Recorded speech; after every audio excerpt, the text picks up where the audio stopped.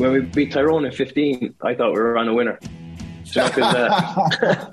And we were in the final against G, and then we just never showed up, in the final. The Football Pod is available every Tuesday exclusively on the OTB Sports app. OTB AM with Gillette. Put your best face forward with our new and improved razors. Alright, you're very welcome along. It's bang on 7:30, and if you want to get in touch with us this morning, we'd love to hear from you. 0879 180 180 is the WhatsApp number, or of course you can leave a comment for us on the YouTube stream. I feel a little bit like the Korean dictator in Team America World's Police. It's so lonely here without you, Owen. How are you? It's a big empty studio I have this morning. Good, yeah, very well. People are asking for you over here, Ger, so it kind of feels lonely over here. They feel like they've got the wrong man over here. They feel like they need a bit of John Duggan or Ger Gilroy, the two shock jocks who sent shock waves through the Welsh media rugby writers yesterday, I think it's fair to say. Joe Malloy almost accurately described how you looked when me and John were saying that.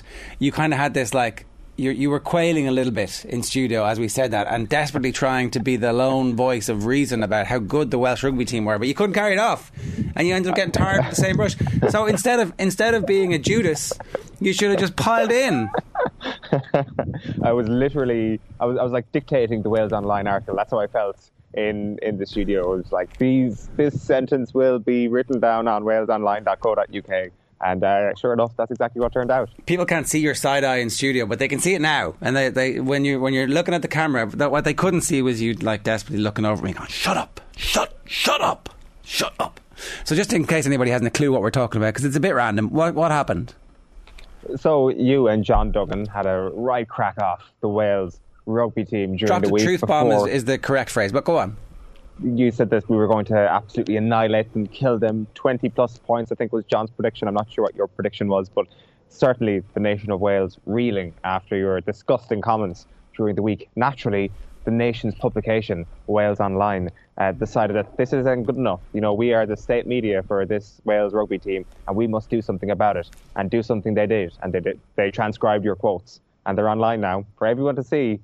And you can never take that stuff down off the internet. So that's your life now. I can be like the Quinn family and ask for Google to forget. The right to forget after a period of time has elapsed, and be like, look, whatever it is that I've done in the past, please Google, make the good people of Wales forget that I've said this last year. See, they'll forget what happened last year, and when we win, eventually when Ireland do smack Wales, which is coming at some point, I'll be right. Even a stop clock is right twice a day, as the saying goes. We're going to kill them. Irish Rugby Show disparages Wales team live on air, as opposed to any other time. You should hear what we say about Wales off air. That's all I'll say about that. You should definitely, if we could just get caught in a hot mic where it wouldn't be live on air, it would be surreptitiously recorded. Fair enough. That is, it's probably good news we don't have any Wales insiders, as far as I'm aware, working with us. Not that I say that, there could well be spies working with Team OTB who could throw us under the bus. But I don't know, what is your problem with Wales? Because I'm going to go out and speak to some people here in the streets, and I can forward messages for you. If you've got anything that you want to get off your chest, I can do it for you, but from the comfort of your studio, and you can be the nameless, faceless troll attacking them from Dublin. I mean, I'm not nameless or faceless. My name is on my Twitter account. It's totally, anybody can, and they do, slide into my DMs at any point they want. So I love Wales. I do. I just... Right. I think I've been jealous of the success that they've had. They've been ahead of us when it comes to winning silverware and reaching the latter stages of the World Cup, and then giving it a right crack when they get there. Whenever I was completely accurate about last year, a lot of fluky things happened to them to allow them to win the championship, but a lot of bad things have happened to them in World Cup semi-finals that were kind of unfair. They can certainly look back as good as any of the teams who've won the World Cups when they reach the semi-finals. I think that's a fair point. So it's pure naked jealousy, up to the point where actually we are now better than them, and we should have shown it last year, but we got a red card, and we're going to show it this week. I say that, and then I looked at the forecast, and it's pretty horrific. So this could easily be one of those games where the ball bounces and squirts like a greased shit out of Mac Hansen's hands straight into Louis Rees-Zammit, who wanders in under the posts untouched, and that's the winning of the game. That's a distinct possibility. So, but you're having a good time, Owen. That's the most important thing. Yeah, like, I mean, how can you not have a good time in Cardiff? It does feel that this city, as you know, is made for a match day, and without a match day, it kind of feels like a little bit of an anticlimax. And I presume everybody's kind of like in post-lockdown mode as well. But it's almost as if the city was created for match day, right? It is the perfect match day city, the perfect location for the stadium. And the Irish fans weren't over here last year, but they'll be back here next year, no doubt. As a massive truck pulls up behind me at delivery hour here. But yeah, I was up in the valleys yesterday as well, pretty close by here, an hour up on the train. We'll play some of that to you a little bit later on, and I'll be heading back up there again today. So this is not a Cardiff only experience. We're going to try and get the whole Wales view of what you said yesterday, Ger. Okay, it's 7:35, and we've there are mornings when we're doing this show, and you're like, what are we actually going to talk about? There's not that much happening, but this week and this last 24 hours in particular, there's been a lot happening. It looks like Roy Keane to Sunderland is certainly on the table. He has allegedly been offered the job. We haven't had this confirmed, but he's gone off to think about going back to Sunderland.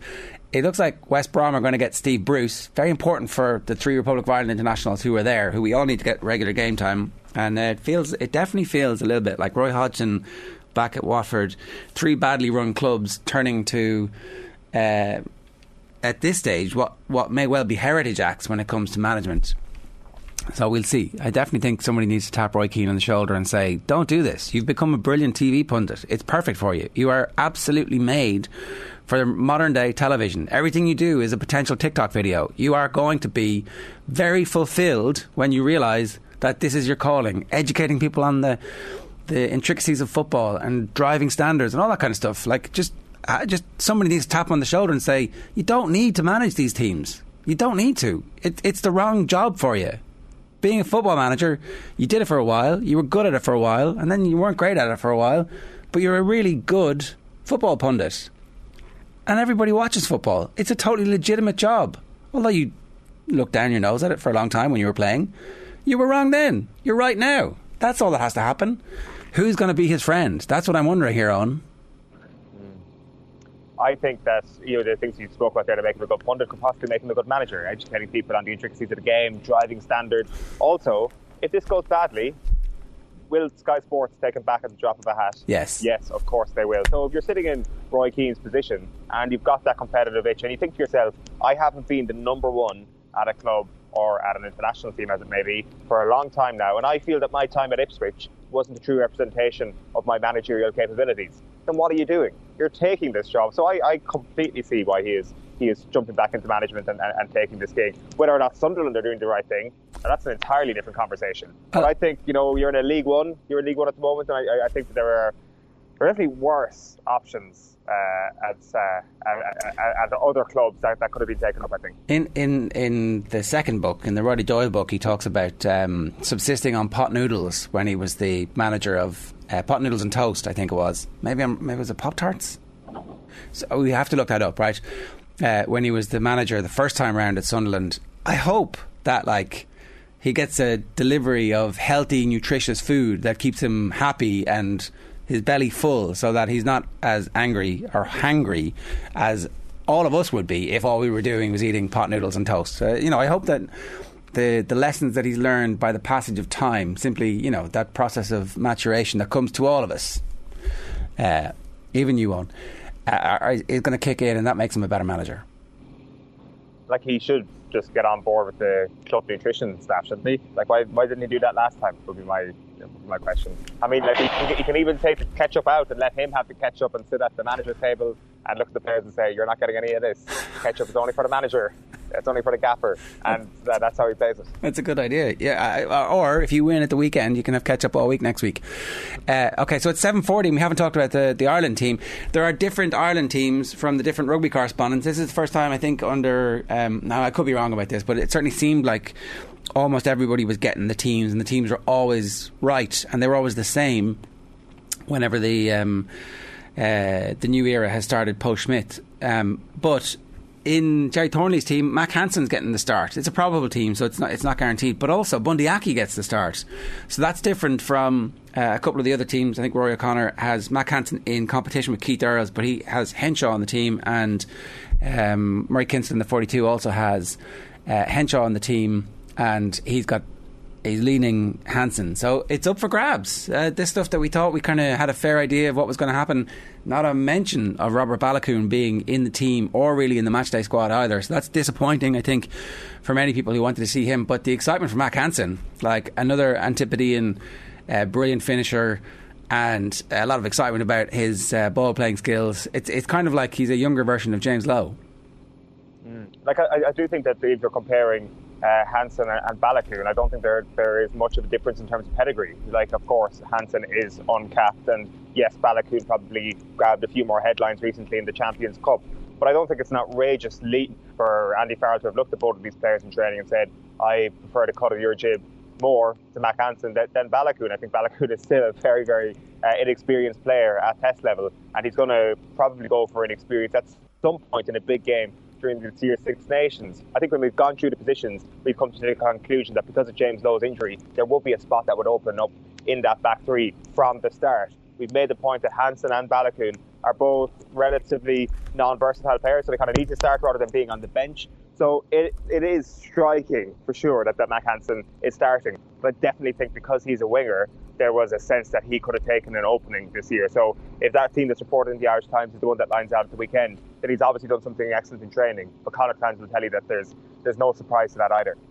Yeah, look, either of these two. Again, Balakoon not being speculated on today, but if Balakoon was in the team, we'd be pretty excited to see what he can do. And I think the same is going to hold for Mack Hansen. If Bundy Aki gets in ahead of Robbie Henshaw, that's a real shot at like literally anybody in this team. He's been our best player when he's been fit and in form over the last 2 years, and undroppable it looked like, you would say, and then all of a sudden he gets dropped for this. It's like, that's a real competition for places is pretty intense. Everybody needs to be on it.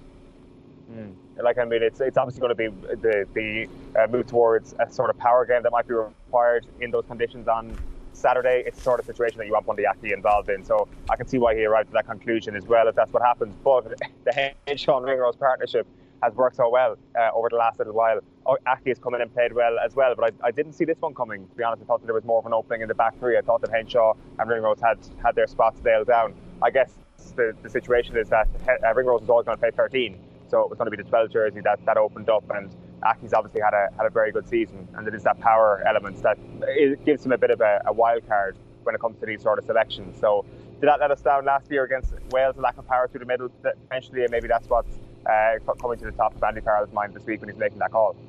One other thing that we need to talk about is that Mayo confirmed that Tommy Conroy has done an ACL in Sigerson action on Tuesday night. This is a heartbreaking blow for him. He'd been named vice captain, and the performance in particular in the final 15 minutes of the All-Ireland final, it was a real kind of it's almost a coming out of exactly what we know. We knew he was fast and could do something specific in moments, but actually the consistency with which he was devastating and taking the fight in the semi-final and final, really, like, it was kind of alright, this is the arrival of somebody who is actually going to live up to the potential and the hype. It's heartbreaking for him, and it's just a real another in the series of annual hammer blows where Mayo have just never had a full deck. No matter what the big occasion, it always feels like someone is missing, and it's going to happen again this year. Conroy was unreal in that game against Dublin last year because of the fact that he was kind of quiet in that first half. I mean, in fact, very quiet in that first half. He managed to sort of pull himself into a position of form in that game, which I guess represents Mayo as a whole in that game. And I think a lot of us were really surprised by the level that he'd got to that day. We knew that he could take his score. We knew that he was a brilliant shooter, but it was his work around the middle third and his ability to bring that fight to Dublin. When you add that to a mix where Cillian O'Connor will be in a team this year, that would have been even more potent for this Mayo team. So this is a huge, huge blow. We can't get into a way of thinking that because Cillian O'Connor is back, that they'll be able to ride this one out pretty handily. It's these two guys together which would have made an outstanding forward line, part of an outstanding forward line for Mayo this year. So it's another devastating blow. It seems that you can't go a full season. One normal season of Mayo is all I ask, I think, is what they'll be saying out west, because they just don't get it at the moment, and they haven't in living memory.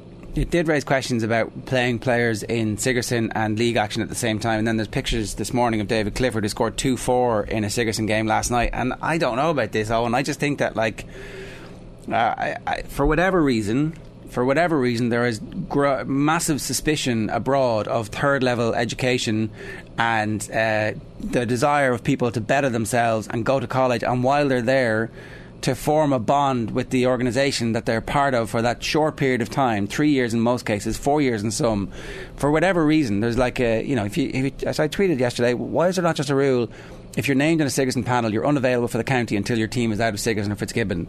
And a lot of people are pushing back at this, going, well, college doesn't matter, the colleges have done nothing for them, so therefore the county is the only thing that matters, they should have first call. Make the Sigerson be in December when almost all the colleges have exams, or certainly they have assignments that are going to count towards their education. And the point of the education is to try and better yourself, to give yourself a career which you're not going to get through Gaelic football, and that's the whole point of it. Like we all know, that's the whole point of the Gaelic games, is that you're an amateur, and so therefore it's not about your long-term well-being as a human being. There's just a deep-seated suspicion, I think, of people trying to better themselves, or something else is going on that I don't understand here. Like, if you look at this in isolation, I mean, Mayo got relegated last time they were in Division 1. They need to play their best team at the weekend. So that's how they're looking at it. But if there was a different rule where that decision is leaving up for them, then of course, I mean, that would probably be a positive thing on a number of different levels. I mean, players have picked up injuries in the past, and at Sigerson level, as a result of probably playing too much. This is obviously just bad luck for Tommy Conroy this week. And I mean, you'd wonder if you look at someone like David Clifford shooting the lights out this week, are you a little bit cautious to throw him in again at the weekend against Dublin for the full 70 minutes? It's interesting. There's not a hope that they won't use him for the full 70 minutes at the weekend. I mean, they've already proven that they're happy to play lads on the same day that they've played a Sigerson game. There is not a hope that Kerry are not picking him, even if he's like feeling a little bit tight or a little bit sore after a Sigerson game midweek. I know, but this is only Dublin versus Kerry in the league. That was a McGrath Cup game against Tipperary, so that was a huge game that they absolutely had to get those lads in for. So I don't know. This is like, it's not the same comparing this to rugby at all. But it's interesting that at provincial level for rugby, there's not even the notion entertained that you would play twice in a week. It's just not a non-starter. Granted, it's an attritional game. You're absolutely beaten up. Games are longer, and it's not comparing like with like. But I wonder, does Gaelic games need to move in that direction a little bit and say to themselves, listen, one game a week maximum. How you police that though when some players are playing club, county and college remains to be seen, but that is actually quite an exception to the rule when you're playing all three. Alright, we'll come back to this a little bit later on. Celtic whooped Rangers 3-0 last night. We'll come back to that with Phil a little bit later on as well. And Munster have confirmed that Fekitoa has signed. It had been rumoured a while back, and then the rumours went cold. So if his injuries are not bad, because he's missed a good bit of time with the shoulder injury, then he's going to be a great signing and a decent replacement for Damien de Allende. At 7:48 this morning, I also want to tell you BT Sport and Eurosport are now, it's been announced, in exclusive negotiations to build a joint venture. So if they're going to fold into the same organisation. We had yesterday been told in some papers that BT Sport was being bought by DAZN, and this was going to be an opportunity for DAZN to get into the market in this part of the world. So it'll be interesting to see what happens with this, but certainly BT Sport and Eurosport will bring together the Premier League and the Olympics, and Discovery Channel, that group that's a massive global enterprise TV and entertainment company. Then they would essentially buy BT Sport and their production capabilities. So another big player that you're going to be spending money to subscribe to watch games into the future, and hopefully the price will come down, because that's what happens when these things happen, isn't it? The price comes down, it's better value for the consumers because there's competition. Isn't that what happens? At 7:49, I want to tell you what's coming up between now and 10 o'clock this morning. We're going to bring you loads of stuff from Owen in Wales. We've got Llandaff Rugby Club. Is that right? Oh, that was good. First try and all. Gerwyn Price. Yeah. The Dartist at 8:10. Indeed, Dartist Street from 8:10. John Duggan at 8:35. You're going to the Darts tonight, are you? Darts is certainly on tonight. I mean, just here with a thirst for sport at an empty Principality Stadium. So the Motorpoint Arena just beside the Principality Stadium is not going to be empty tonight. It's going to be full, heaving with Welsh sports fans, Ger. The sport being the game of darts. So we will pop along tonight. A good suggestion from one of our listeners that we should just get you a desk that says, get on a desk with a sign on it saying, Ireland are going to smash Wales, change my mind. Soundbites will roll in. good idea, to be honest with you. Budget didn't stretch that far. I would just be concerned that somebody pukes on you. Yes, that is a live possibility. Nobody has come anywhere near puking on me. I kind of got in early both nights, so tried to avoid puking hour. And the reason that might not happen at the Wales home games is because they've decided that you can only get tanked up to half-time, but no drinking after that. So therefore, it's going to be grand. There will be no puking on 7-year-olds happening at the Principality over the course of the Six Nations. They've learned their lesson from November. They certainly have. It's the front of the South Wales Echo here this morning. Welsh Rugby's new dry half, Principality Stadium, to shut bars for second half of Six Nations games and beer with lower alcohol content to be phased in at Iconic Arena. So they're moving it down from the 5% Heineken to the 4.3% Heineken. So that is going to save them a lot of blushes over the next little while. The measures aim to tackle antisocial behaviour in the stands. There's no mention of what exactly happened over autumn, but there was a pitch invader. There was projectile bombing. Oh, the pitch invader. Pitch invader, yeah. And it's on the Western Mail here as well. Stadium bars to close early in Six Nations. WRU calls time at half-time. And there's stuff from Johnny Sexton and all that, but that doesn't matter. It's all about the stadium bars closing at half-time at the Principality Stadium. All right. Mr. Potato says, I actually think Sunderland would be perfect for Roy Keane. The fans love him. There's no baggage or hang-ups on his managerial style. James Marshall says, Keane could get a better job than I'd like him at West Brom.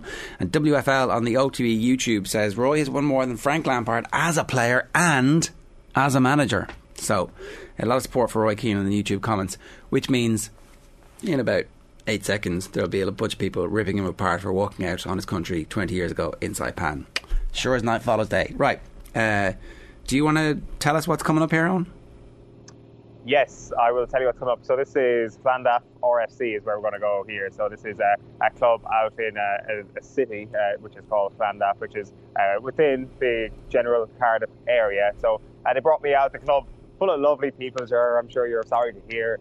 They gave me a tour around the clubhouse. There was a training session last night. Spoke to a couple of the coaches, a couple of the kids who were training as well. It was an under-10s training session. So yeah, popped up to the clubhouse and here's what happened. We are not in Cardiff City anymore. We are in a totally different city.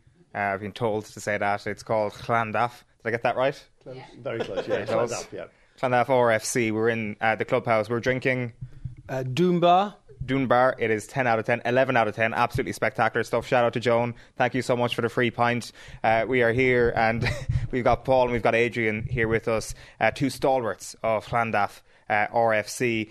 Paul, you might just start with yourself. I mean, this is a club that is set up in an unbelievable location, of course, just outside Cardiff City. Talk us through a little bit about the club and the prestige of the club.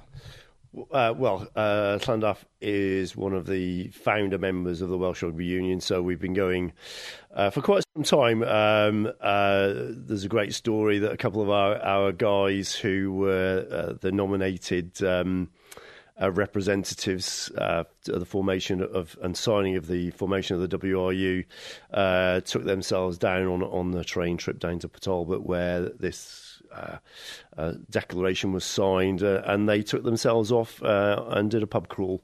So there is a bit of speculation whether we were one of the founder members of the WRU or whether we were just kind of like, passers-by on the night and had a few beverages on the side. So, but yeah, we were definitely there at the first meeting. Yeah, well, that's important too. To somebody's got to do the drinking, right? Oh yes, it's a very social club. It's a great club for families, kids. It's got a fantastic mini and junior section, right from under 7s to 16s, then into youth, and then feeding into seniors. But the tours, the social aspect of the club is fantastic. Really community club. And serious pedigree as well. When you look at some of the names that have been attached to just even the Welsh team, when you go out there and look at some of the jerseys, this is a club that has produced some of the great players. Yeah, I mean, obviously the most recent one is Lewis Rees-Zammit, and I'm not sure if you saw him score his 80-yard try on the weekend for Gloucester. He played for the minis and juniors before moving to Hartpury. He was a fantastic player, and he always had speed and guile, and he could always do a bit of magic as well. So yeah, many famous players have played on the Bishop's pitch and graced the Welsh national team. I'm one of the coaches of the mixed ability, where we've been going for 5 years. basically, it's disabled and physically handicapped people. We do rugby for from 18 years up until I'm still playing. I'm 53. I'm the oldest member, believe it or not. We play out of Llandaff, but we are Cardiff City. We play all around Wales. We've been into Bath, we've been into Gloucester to play, and we're trying to grow over the next couple of years. It's gone from strength to strength. It's touch rugby and it's full-on physical rugby as well. So how does that work? Basically, if you're a touch player, if you don't feel like tackling, we'll put a yellow bib on you. So other clubs play with a skull cap. So basically, if you go into a situation, you just touch, or you touch the player and you stop. But all the rest of the players, it's full-on rugby as a normal game. It's how you feel about playing a game, because a lot of people at the beginning are frightened of playing rugby. Because with myself, I didn't come back after 20 years of playing.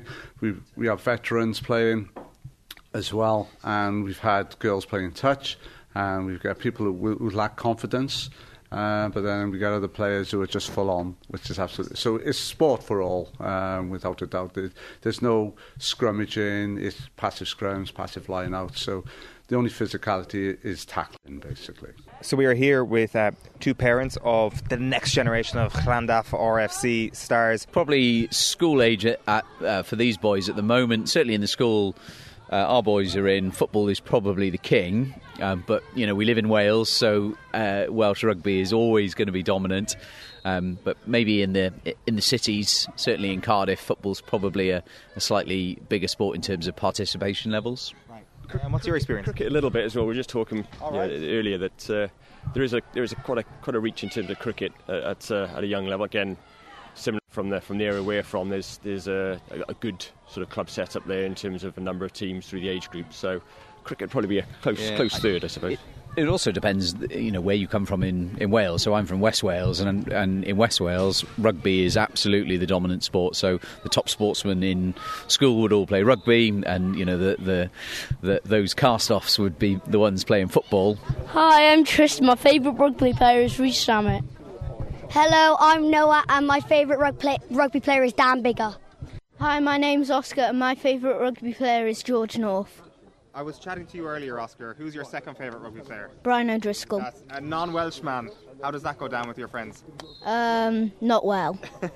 And tell me, you would be pretty young to remember Brian O'Driscoll actually playing. So how did you come across him? YouTube. Yeah. And my dad told me he was the best centre in the world. What is the full-time score going to be on Saturday? I think it's going to be 29-32 to Wales. Okay. I think it's going to be 10-0 to Wales. Oh! I would think Wales might have this in the bag because they've won. Didn't they win their previous game against Ireland? They did last year. And that was the Six Nations final. Wait, yeah, could you just I think Wales are going to be very confident in winning against Ireland. Did you hear that there was somebody on Irish radio today who said Wales were very bad and that they're going to get hammered by Ireland? What do you Excuse have to say me, that's a bit offensive to us because we're Welsh. You could just keep your own opinion to yourself and not say it. So if you've got nothing good to say, don't say it. I agree. Come on, Owen. If you've got nothing good to say, don't say it. He's right. I think we need to clip that and have it on loop for whenever you open your mouth, basically.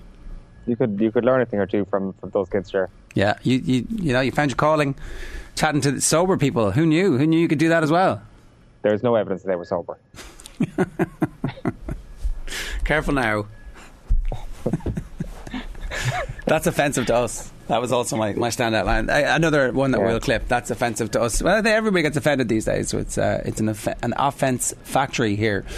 It's bang on 8 o'clock. What's life like, and what are your plans today? What Welsh delicacies are you having? Some nice pastries and cakes, and centuries of empire have meant that they have a great tradition of cuisine. What is it? Yeah, they certainly do. They've got Welsh cakes, which I've been told that it is not just a flattened scone, because it certainly tastes like a flattened scone, and I almost got kicked out of a Shop Wales around the corner here for suggesting that it was a flattened scone. So there was a lovely shopkeeper there, John, who took me through his wares, his lemon curds and his marmalades and his Welsh foods, and we tried a bit of that. So we might try, and I'll be up in Abergavenny later on today, up again in the valleys. So we'll have a look at more food up there, and also to try and chat to a few more people. Like, I mean, there is kind of like a sense here that this is a great rugby town, and everybody in Cardiff Market, for example, is pretty excited about the game at the weekend. So we chatted to a few of them yesterday. We'll try and get some more of that stuff out tomorrow. Okay. The bit that hooked me in totally to Ted Lasso was where he went, "Oh, that right there, that's a scone. Okay, it's like a muffin, except it sucks all the spit right out of your mouth." It's like, that's exactly it. That's the perfect description. And there's a Welsh flat cake, whatever it's called. Do the same. No, it'll be moister than a scone for sure. So that's definitely in the plus column for Welsh cake. I guess there's just less of it, just a thin thing. So yeah, I mean, they're pretty straightforward. They're lovely. They've done little they've found loopholes in the Welsh cake recently where they put chocolate chips in them, but apparently that's sacrilege as well. It's almost like calling it a flat scone. All right, we have an absolutely brilliant prize for you who are watching us live this morning on OTBAM. We're giving away a pair of tickets to Ireland against Wales in the Aviva this Saturday, so it's 2 days away. It's all thanks to Aldi, official fresh food partner to the Irish Rugby, who have launched Play With Your Food with the IRFU this week. New research has shown that over 40% of Irish kids do not eat fruit and vegetables every day. Aldi are encouraging kids to think differently about how they consume fruit and veg. They can create food art in a fun and playful way that gets the whole family involved. To enter and be with a chance to win a pair of tickets to Ireland against Wales, all you have to do is tell us who our mystery voice is. They were providing lunch for us, and lunch was a white roll with ham, cheese and coleslaw. I do like a white roll with ham, cheese and coleslaw, I've got to say. But in our house, it'd be 100% of Irish kids who don't eat fruit and veg every day, even though you're like desperately trying to find ways to sneak it in. You blend it and you're like, no, I know the vegetables are there. They've disappeared from where they were beforehand. So it ain't funny. This is serious business. So any help we can get, us beleaguered parents, we are going to take it. Anyway, you can tweet us the answer to that if you know who you think that is. Comment on the YouTube live stream, or you can WhatsApp OTB at 087 180 180. We will be giving these tickets away in the next 2 hours, so you need to do it. It's 8 o'clock on Thursday morning. Is that you whistling in the background, Owen, or is that somebody else? Whistling. It sounded like it. Yeah, it was obviously you're in a busy spot for that little cathedral. Yeah, I can't even hear whistling, to be honest with you. Clearly my hearing has gone so bad. Yeah, right in the city centre here of Cardiff Castle. It's just around the corner there. Just decided to get a bit of a quieter spot here for this piece, and all the shops behind me in terms of Cardiff Market and all that. So right in the centre where everything's happening here. Is it nice? Yeah, like it is. Like, I mean, there is sort of, as I said earlier on, a sense that if there isn't a match on here, or if people aren't going out, aka say a Tuesday or Wednesday night, there is sort of an apocalyptic feel to some of the city centre that it is meant to be socialised in. I think it's kind of the same as Dublin, and a lot of people who would have gone through Dublin maybe during lockdown, or even maybe on a Tuesday night or a Wednesday night, would kind of feel the same way. That's certainly my sense of things here. I've never actually been to a game in the Principality. So that is, or the Millennium even when it was. So I need to change that, because I've said it before, but the location is ridiculously good. There is no way that a stadium should be that close to the city centre. It is dangerous for everybody involved, and that's why they have to lower the alcohol prices. But need to correct that. It looks like a phenomenal city for match day. Isel Cody's been in touch to say, I love it. At Owen Sheehan goes to Wales and clearly interviews an Englishman for safety. So, well, look, I mean, who are we to call Owen coward? You can do it for us, Isel. No worries. And what's next? So we went up north yesterday, up to the Valleys. Joe Malloy revealed himself last night as a viewer of the Valleys on MTV, which was probably one of the worst admissions on Off the Ball, and that really is saying something. So in tribute to that, I went up that general direction to find out a little bit about their sporting inclinations, because this is, of course, rugby country. Have a look. OK, we have travelled north from Cardiff up to the Valleys to Nelson, and of course we are in Wales, so we are about to bring you deep into the heart of their national sport, handball. Can I call you one of Nelson's finest handball players? At the moment, yeah, I'm the only surviving player, I think. When I first found out about handball, I started in Pengham Grammar School. There was a smaller fives court there. And as I got a little bit older, I realised there was one in the village. And kind of we'd come here and we'd play, evenings, weekends, things like this. And then it gradually developed. And we used to hold world championships every year because we thought we were the only people in the world who played it, because nobody else had a court. And then Tom O'Connor from Ireland contacted us to say that they played it as well, and before we know it, there's people coming from America, Belgium, France, and which meant we could then have trips to visit all these other places. So it was great that I played a sport that not many people in Wales played, and I can go and represent Wales all over the world. Handball is the original national sport of Wales. That's right, yeah. I've traced the history of the sport way back to the 9th century in Wales.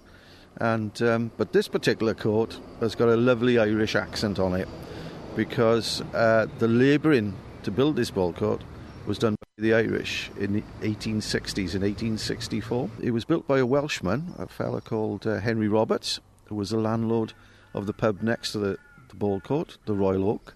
And what he did, he poached the trade, the handball trade, away from a rival pub just up the road called the Nelson Inn, where they had a small triangular yard and a small handball court there.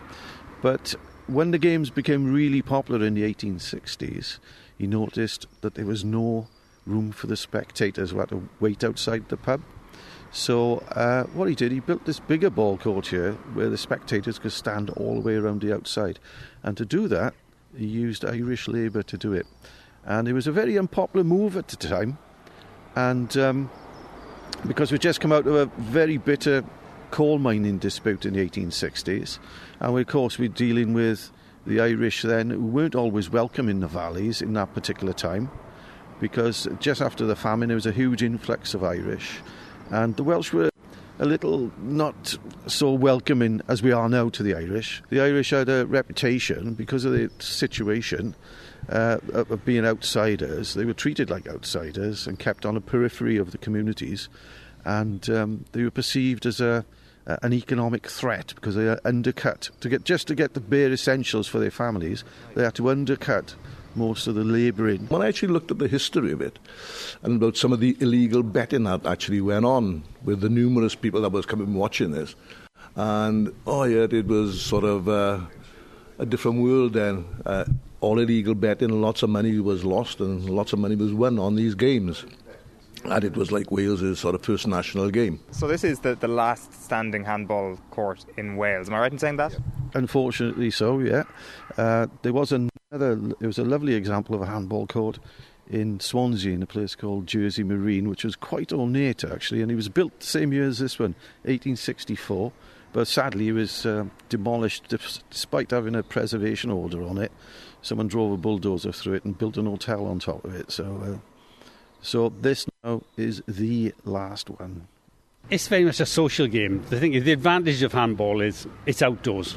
So when the weather's good, then it's healthy. And the other advantage is there's a pub on the left-hand side of it and there's a pub on the right-hand side of it. Talk us through, is there any difference between the game that's played in Wales and the game of handball that's played in Ireland? It's very similar. The thing is, the game in Ireland, it sort of progressed and evolved into a game that was played indoors with 4 walls, whereas this has still retained the old 3-wall aspect of it.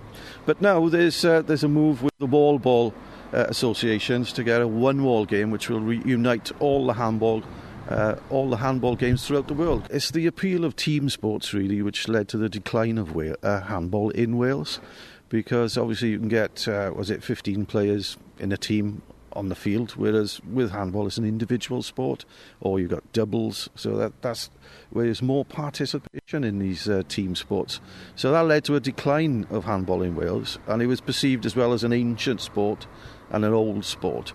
So, but the rise of we all love football and rugby anyway. Primarily why rugby became quite sort of very popular in Wales, it was the average working man that was playing it. Now England and Scotland, it seemed that the higher or middle classes played rugby. Really speaking, it was more a working man's game then in Wales, and this is where then it was maybe like a class war to some extent. The working man against the boss then, or, do you know what I mean? So is there a real sense of kind of like Welsh nationalism once the rugby starts up that doesn't exist other times of the year? There's lots of pride, lots of passion, but Actually, for independence, I don't think the majority of people in Wales would actually want the union to split up. It would be a nightmare financially. And if you look at it, is that when you think of this was the melting pot of humanity, with all the Industrial Revolution, the mines and everywhere else, where people came from all over Britain to work here. And I don't think anybody can actually say they're pure Welsh. That you take myself, my grandmother was Scottish, her mother was Irish, which is my grandfather was Welsh, one from North Wales, one from South Wales. So it's like the big melting pot, so that nobody is sort of, we've all got English ancestors or Scottish or Irish, and it's in the mix, you know. So I don't think anybody wants to say, oh, we want to be completely separate from you lot. There's a lot of rugby clubs. Every village seems to have a rugby club, and they're all still going. So, and the rugby club is very much the heart of the community, really. It's, they'll have first team, second team, youth, mini rugby from under 6 up to youth as well. And so a lot revolves around the rugby club. Everyone knows each other up here, everyone likes each other. If everyone's up here having a drink, it's always full, it's always a good atmosphere, and everyone loves it. So when I first started with the girls, I was 13 playing for the under-18s. But since, we've got under-12s, under-14s, under-16s, under-18s, and then a women's team, and every team is full. So the development is amazing. Like, when I was younger, I was the only girl ever playing. And to look out now, when you've got even girls playing with the boys still, they've got a pathway to come on to us. So it's just really nice to see that how much has developed over the years, especially with the Wales women and the new, because they've just brought in professional contracts. I think it's just give everyone that bit of motivation to go have a go, just give it a go. It's so social, and even if you're not that confident, there's always someone you can go to and ask, because so many people playing now that there's opportunities everywhere. That's all a bit wild on, isn't it? Did you know about the Welsh handball tradition before you tripped to Wales this week? No, I didn't really. They've got a couple of traditional games or original Welsh games and handball. I'm not going to try and pronounce the Welsh name of it. Is one of them. It was one of the three. So when that kind of came up on a bit of research, I was like, well, is this the same as the Irish one, or is it more the European style? And it's basically Irish handball. And it's interesting that you have got these, or you used to have all these kind of open-air, three-walled courts that have been demolished over time. And the fact that there was two of them in that mining town of Nelson, just side by side, whatever it might have been 50 years ago, is incredible. It's a sport that has died on its feet, and it's a bit sad for the lads that I spoke to yesterday. They're really kind of mourning a sport that is dead, but they're trying their best to keep it alive. And I guess part of that is this international standardisation of the game, which they're hoping to get into the Olympic Games, which would be down as wall ball, I think. But it's the exact same premise of handball, essentially, except you'd have a more standardised unit of measurement, as in there would be a white little box drawn on that big handball alley, for example. Okay. That, the Irish-Welsh connection and the fact that we're all part of the same melting pot, that's all pretty interesting, isn't it? Really, yeah. I mean, didn't John mention it in the studio the other day? St. Patrick, as a Welshman, is possibly how far it will go back, but in a kind of like a more serious sense, I guess it's the late 19th century and the scepticism towards the Irish when they came over for purely economic reasons. That's what Kevin was saying in that piece there, that it was purely economic, that they turned their noses down at the Irish because they would work for much cheaper than the Welsh labourers would, and that allowed them and contractors to undercut them quite a bit. They took our jobs. Obviously, that changes over a period of time, and it becomes more complicated than that, where it is Ireland's relationship with freedom and their own pursuit of home rule. And of course you have David Lloyd George, who was quite pivotal in the Welsh home rule movement to a point, and to a very concrete point, and he wasn't exactly a bastion of hope for the Irish independence movement. So there is a far more complicated political aspect to the Irish and Welsh contrast to the earlier part of the 20th century. And as you can hear there, there isn't exactly the same level of appetite for Welsh independence in certain parts of Wales right now. Well, that's interesting, because I think you're going to talk to somebody today who is particularly into it. And I think some of the best stuff I've ever seen on YouTube is David Sheehan talking about it. And like, there is a real movement towards Welsh independence coming from people who are very passionate about their language and their native sport, and just the points of difference that they have. Like, why would you continue to be ruled from the centre where there is no interest in your well-being? Like, it's much better to have self-determination. And I think we've strayed into something fairly random here, but I do feel like what Ireland nearly fully achieved and only partly achieved is something that is a little bit of rancour historically for our Celtic neighbours, who are like, it wouldn't have worked out anyway. Definitely wouldn't have worked out. The money we'd never have been smart enough to come up with a way to make our own income. Like, it's great that we have this protector right beside us. No, I ain't buying it. And that's why these rugby matches matter so much, I think.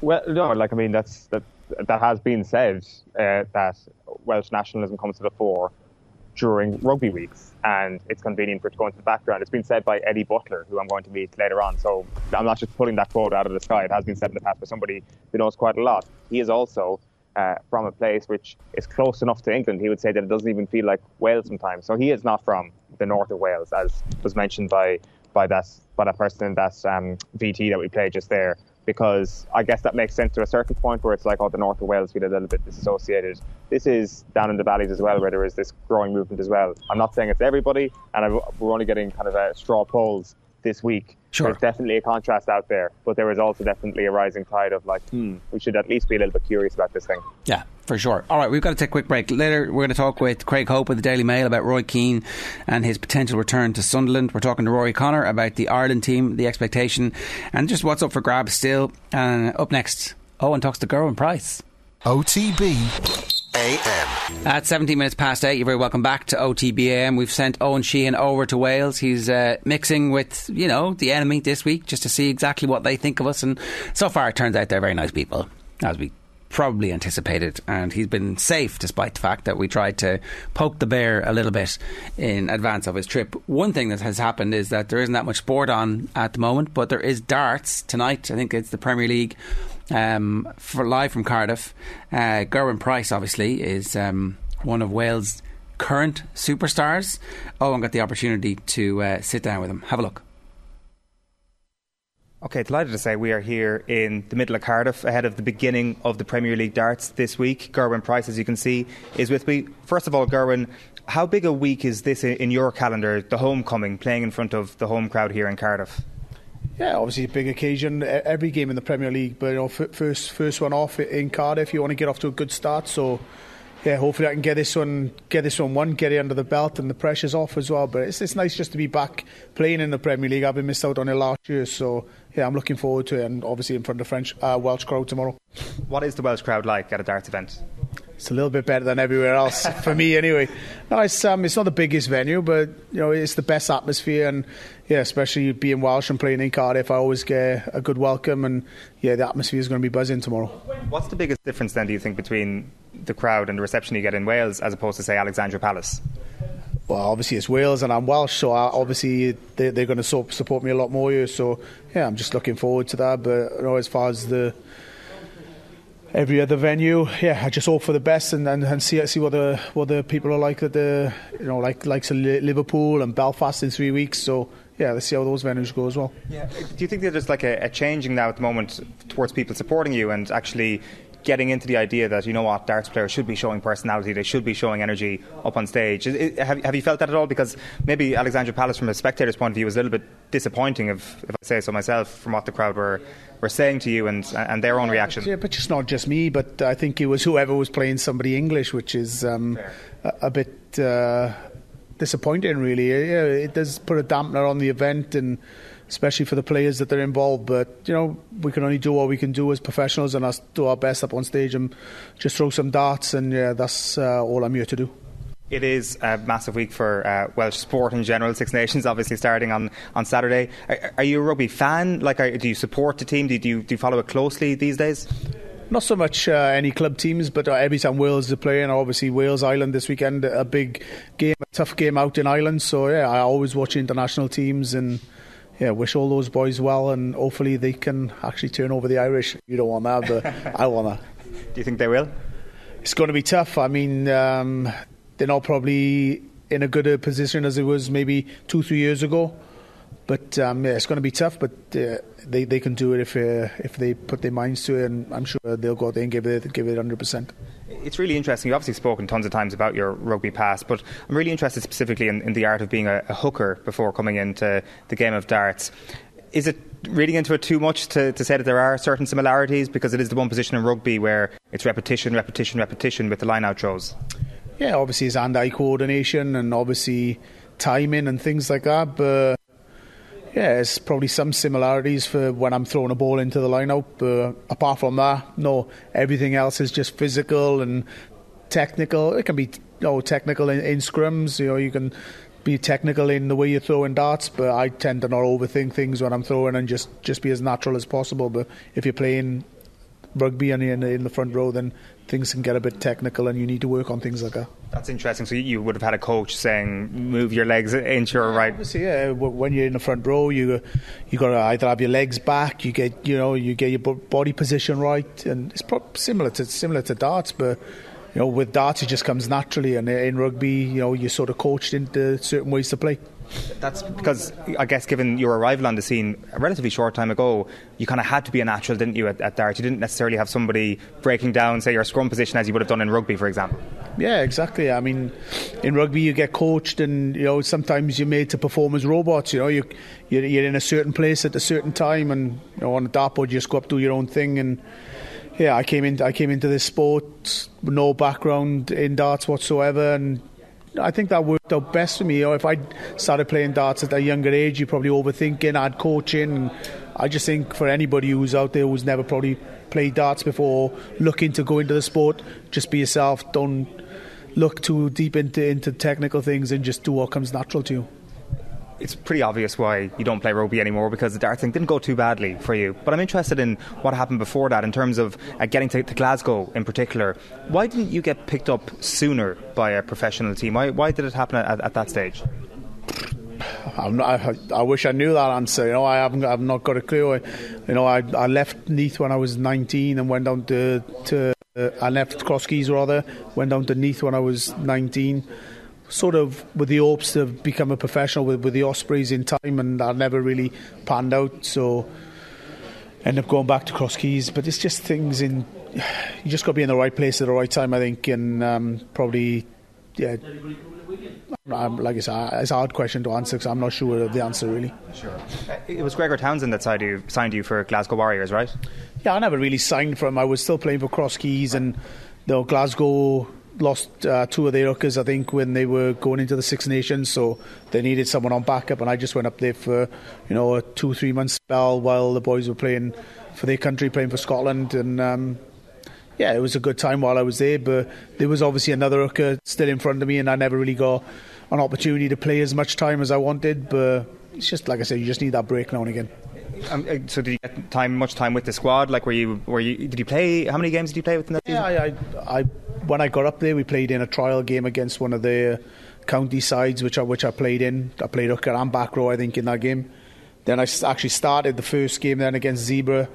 I had a decent game, and I came on as a sub against the Gwent Dragons, which was nice to turn over a Welsh team by a considerable margin as well, which was good. But yeah, I never really had much time after that, and obviously I think one or two other boys were coming back from injury, which they didn't think was going to come back so quick, and I just didn't get enough time to showcase what I was all about, really. Did you get much time with Finn Russell in that dressing room?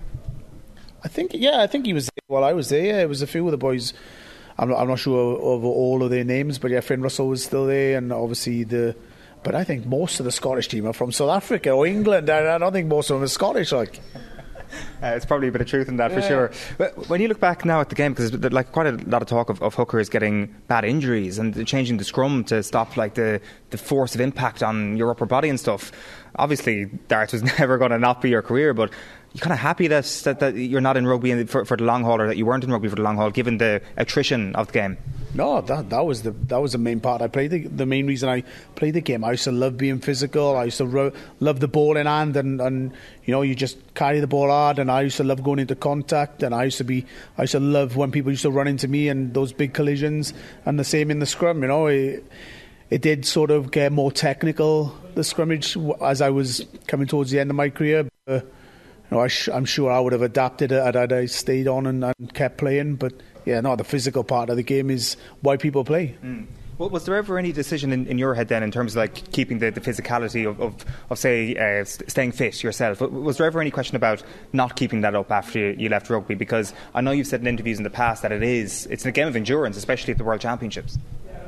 Yeah, but you don't have to be physically fit. You just have to be mentally fit, I think. And you need to have some sort of endurance, but nothing compared to if you're going to be playing rugby. So it's just, for me, it was just ticking over, trying to keep my body in shape, and less weights, just more conditioning. And yeah, I've sort of slipped off track a little bit the last year or two since I snapped my Achilles, but that's sort of healed up pretty nice now. So back in the gym and doing what I should have been doing over the last 2 years, but with the injury, it just sort of put me off track.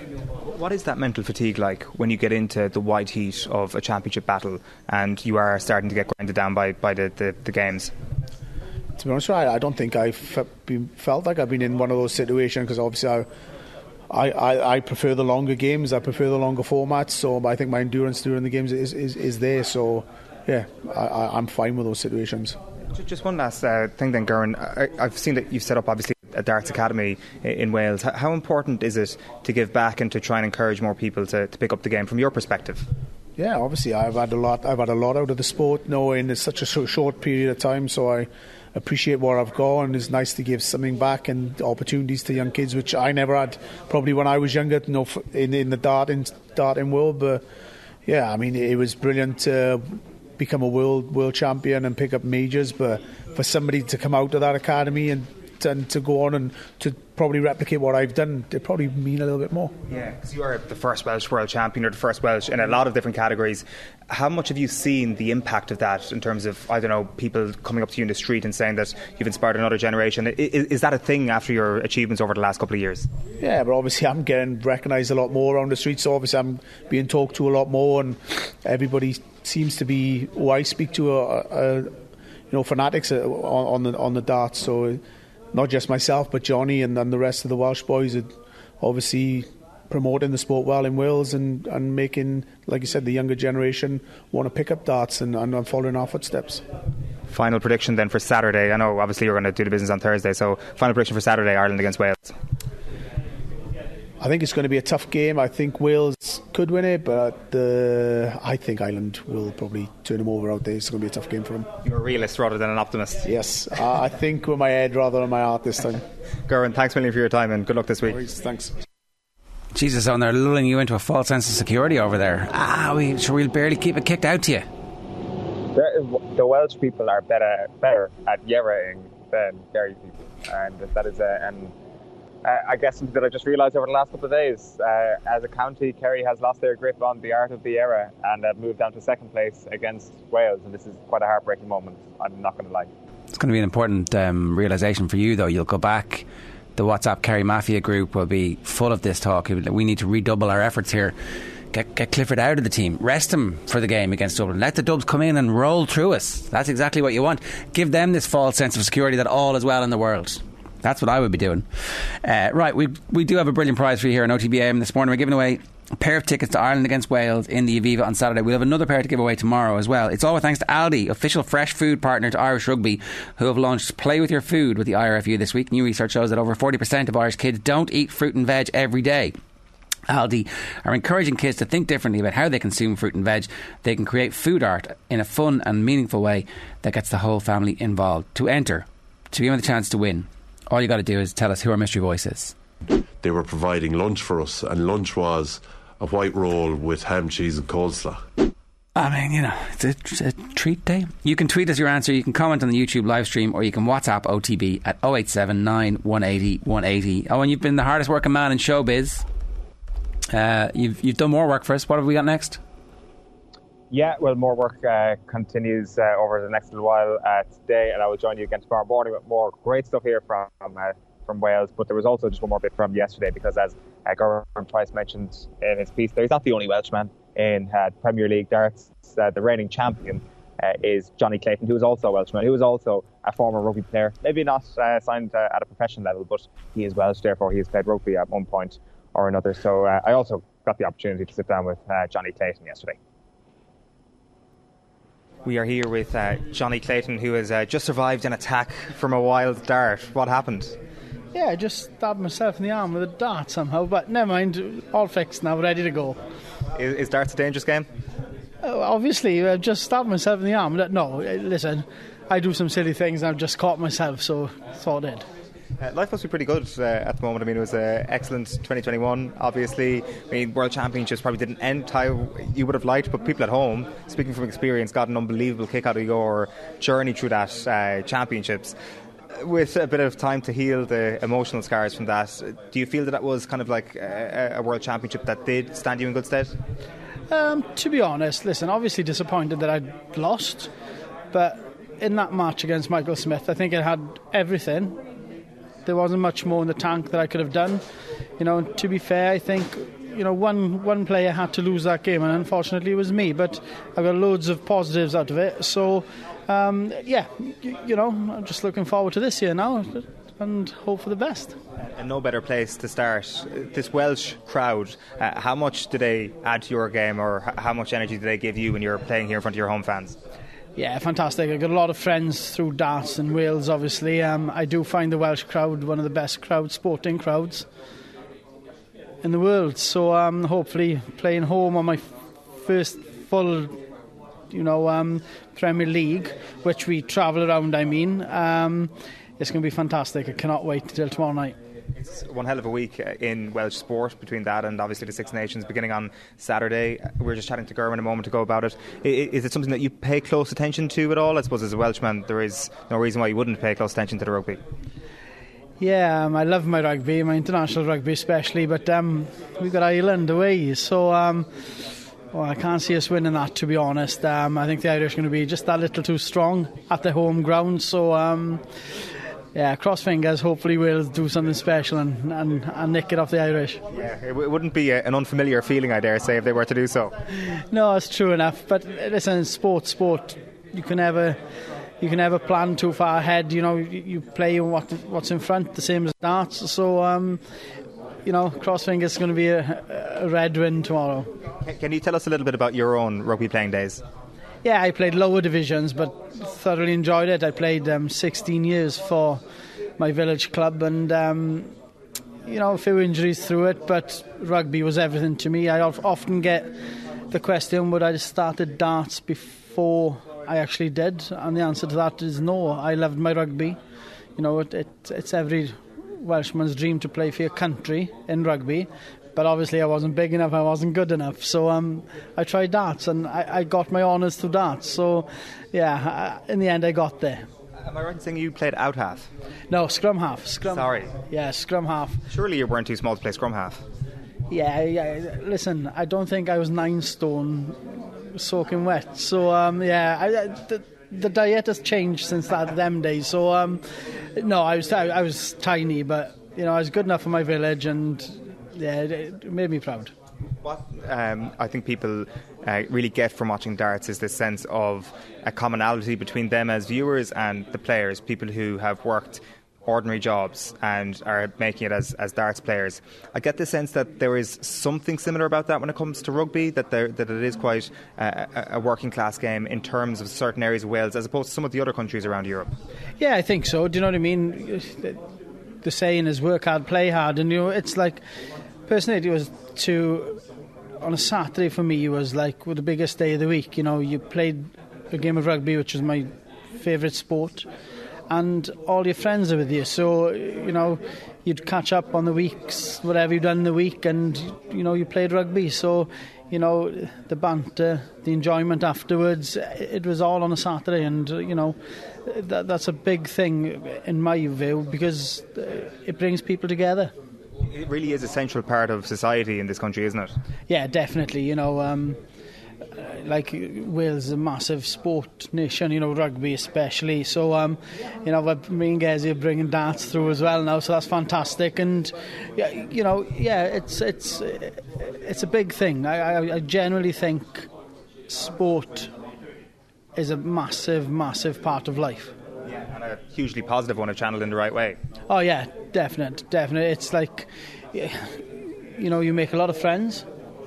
Obviously, you make a lot of enemies when you play on stage or on the field. But, my personal point of view is that's where, you work hard on the Saturday. That's where I met all my friends, enjoyed good times, and it's a big part of life.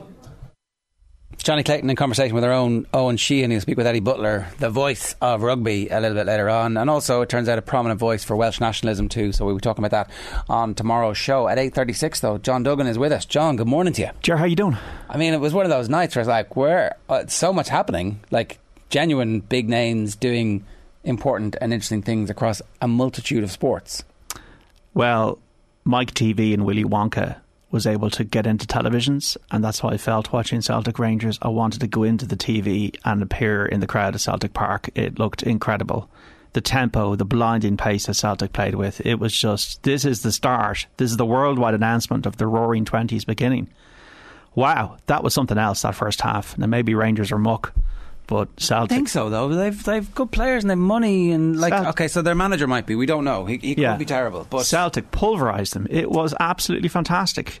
That is the impact of fans. That is the impact of an old firm and being up for it, and the atmosphere, and also Ange Postecoglou bringing all these players into the team. Hatate being obviously the key one at the moment. So I'm getting grief from people on our YouTube channel saying I know nothing about how well Sunderland are run, but I have to say that if you look at what Ange Postecoglou has done and his ability in the transfer market, and you match what he knows about world football versus what I would say Roy Hodgson knows at this stage, what Steve Bruce knows, and also it seems like what Roy Keane knows. If you are involved in club ownership, you must be looking at what you can do if you have any sign or any ability to get a market advantage. Like if you think about it, right? How did the Celtics owner get rich? By understanding markets, by finding places to get better value, and then by investing in it. That's his background as a financier. He's done it again with this. This is like there's somebody who knows something about a part of the world of football that I'm going to be able to go and get value and inject that into my team. Sunderland are not doing that. West Brom are not doing that. Watford are not doing that. They're just going for a big name, a quick fix, empty calories. I think hats off. Well, if Roy keeps Watford in the Premier League, he'll have done his job. But I think what you might be getting at is you need somebody ahead of the curve, somebody progressive, somebody who's an independent thinker, somebody who's thinking in 2025 realm. Like the most impressive manager for me in the Premier League is Graham Potter. Came from Ostersunds, has done an incredible job at Brighton. Brighton, where they are in the Premier League, play really, really good football. Okay, they might lack a cutting edge up front, but I actually want to watch Brighton play football, and that's the issue Roy Keane will have at Sunderland if he does get the job. He'll need a good assistant. I think that's one thing if he does get the job. Will Fair work? Well, he needs a good scouting system. He needs the ability to go to Japan and find the best young players, or to get the best young players from the whatever league, right, from Eastern Europe, and that's just not going to be there. So certainly that there's been no sign of his ability as a manager to sign against the grain players who are playing to a specific style of system. Do you know what I mean? Yeah. Like it's been random, it's been shotgun, it's been scattergun. But it's too long. We don't, like, it's what, 11 years now. Fair enough. It's a fair point. But 11 years also says a lot, though. Where were the clubs taking a gamble on Roy Keane? Now, I know he worked with Martin at the Republic of Ireland. He worked as assistant manager at Villa and Forest, but who was taking a gamble on him? And we know he's been itching to get back into it. Just look at the Gary Neville interview. But I just feel that I do think players have changed. Like if you probably look back at the managers that were there 2007, 2008 when Roy Keane and Sunderland were in the Premier League, I was looking at Chris Hutchins and Martin Yall and Sammy Lee. Like, it is a hard business to stay in at the top. And if he gets another chance, what is his template? What is his blueprint? Has he spent the last 2 to 3 years thinking about this, speaking to people, getting ready, and almost using punditry as a holding position? I'm not so sure that he has. And I just think he's been very good for TV. He's fantastic. It's exactly what you want. It's somebody who doesn't care, who's just saying what they see. And I know that there needs to be more nuance, and there needs to be an explanation about why one team is doing. But if you had a team of nuanced people, it'd be boring. Exactly. And Roy Keane comes in with the headline. He comes in with the red meat, and he comes in. And sometimes he just cuts it. There's perfect chemistry there where other people are doing that job. Yeah, exactly. Yeah. And it's worked out. So look, if he gets it, best luck to him. Everybody deserves another chance, and it's up to him then to prove it. But the interesting thing with Sunderland, they're owned by a 24-year-old. There's a Kyril Louis Dreyfus, whose late father used to be the principal shareholder in Marseille. So there's not a shortage of money there at Sunderland. And obviously, by sacking Lee Johnson, they want to get a quick fix. They want to be back in the Championship next season, and maybe they feel if Roy Keane in his 2006-7 guys could be that motivational figure. But is he too long out of the game? That's the question. Is he too long out of the game to be an effective manager at this level right now? And it's interesting to see that Mick McCarthy's name's even been mentioned. Yeah, and look, he might not be. He might be able to get them up and to get them promoted. Just in the long term, if you're thinking about how to run a club and what your ambition is, understanding that the global network of how to scout players, you need to know where the best young players in Nigeria are coming through, and you need to know where the best young players in the third tier of Italian football are coming through, and how much it's going to cost to get a player in from Poland versus I'm going to sign a bunch of players who are entrenched in the league that I'm in at the moment, because that doesn't work long term. Well, you don't want to see Roy Keane in a way getting the job at Sunderland and then okay, there's 10 Irish players who join the club, because that's what you know. It's unlikely, I think. And Stephen Ward won't be joining. And you can have a situation where Steve Hitchen left Spurs there yesterday. He was their recruiter effectively, and some of the deals that they did under him, you'd have to argue. Tonga Ndombele joined the club. The record signing has been an absolute flop. It's gone back now to Lyon. Getting that part of it right, as Liverpool and City have shown, as they do their business quietly and with ruthless precision. Now, obviously, this is a different level, League One, but that's what you need. You need old school. I don't know if that works anymore, and that's why I always look at the Graham Potters of the world and see these people as being advanced. And that's the challenge at a different level that Lampard has now. Who's Lampard going to get into Everton? Because obviously their recruitment has been an absolute unmitigated disaster in the last 5 years. Yeah, it has ruined the club, and the wages they're paying has ruined the club. And I don't think that story is written just yet exactly how badly things might end up there. Very briefly, the other big thing that's happened, there's going to be a joint venture between Eurosport Discovery and BT Sports. It's Discovery, the Discovery Group, but it will mean that combined they will have the Olympic Games, Premier League, UEFA Champions League, UEFA Europa League, Cycling's Grand Tours, Tennis Grand Slams, the Winter Sport World Cup season, and Premiership Rugby. So it's a fairly compelling package, and it is for Britain and Ireland, so that means that we'll have an impact on us here and what we're able to watch, and it will mean some more meaningful competition in the marketplace. So we'll see what happens. Yeah, well, with all these things, consumers just want their bread and butter. They just want good content, whoever the owner is, whether BT want to offload this to Discovery and do that with Eurosport. I quite like Eurosport's coverage, I have to say, Jerry. I think their tennis is excellent. So game set and maths. Yeah. Like the commentary, Simon Reed and Tim Henman, I always watch it, so no issue with that. I'm just looking at the stories in the back pages, Jerry, but the Saudi thing is a runaway train. $1.5 billion they've set aside for this assault on golf, which is what I would describe that in a way, in a competitive way, with the whole Asian Tour event. Now, they've gone into the Asian Tour. They're going to pump up this Asian Tour. You've got McDowell and Larry playing there in the Saudi International at the moment. I was just going through some of the players. Cormac Sharvin is actually another one of them. 100 million they're offering Bryson DeChambeau. Phil Mickelson's done a big reveal article with a picture of himself and Greg Norman. He's thinking about his future. He's been very critical of the PGA Tour, about their greed, which is an interesting angle from Phil Mickelson. There's a book actually coming out on Phil Mickelson by Alan Shipnuck, an unauthorised biography, which is going to be the book of the year. Alan Shipnuck is a brilliant golf writer. It's coming up about May or June. It is going to be sensational on this Phil Mickelson book. That's interesting, because the little tidbits you've heard about him wandering around with the cash that everybody gets 100 whenever that's his tips. Like, somebody carries that much cash and he's a big gambler and has been involved in the share trading stuff. It's like he's had an interesting life. He has an interesting life, and just like they're trying to get Bryson, Dustin Johnson's out there. They're signing NDAs with players. There's the whole...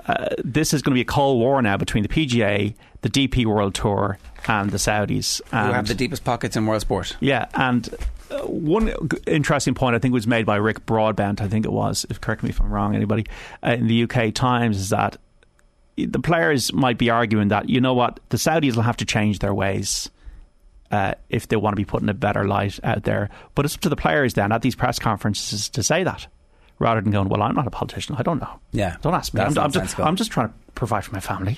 I mean, I do wonder if there are any moments in recorded history where a sports event has actually genuinely led to, or the power of sport. Like,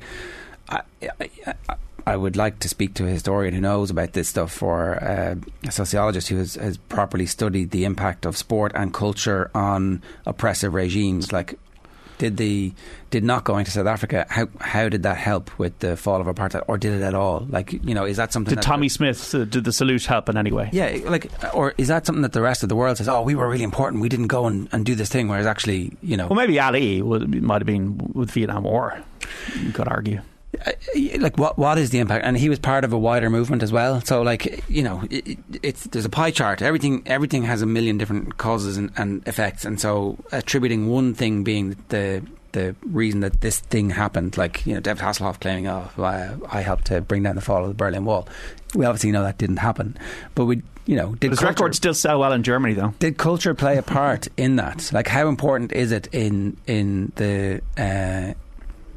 the lubrication of ideas, really? And so, I don't know. Is there any argument to be made for that whatsoever? I'm certainly not making the argument, but I am interested in finding somebody who knows a bit about it to say, you know, the Moscow Olympics, no impact, or actually a seismic moment here where people wake up to something, or nothing. I don't know. Well, it wasn't through his words, but through his achievements. Jesse Owens really, you know, threw it back in the face of Hitler. But then Hitler went on and murdered 20 million people afterwards. So, like, it didn't actually... Do you know what I mean? It's and it doesn't... So I think, is that not us just kind of retrospectively going, that was... But actually, by going to those Olympic Games... But was it worse that America sent somebody to that Olympic Games and that he did that? You know, though that great achievement happens at that Olympic Games, which ultimately probably is a local triumph. You know, this notion that he was embarrassed by it, not to the point where it had any impact on his ability to go and wreak havoc. Do we actually know that he was?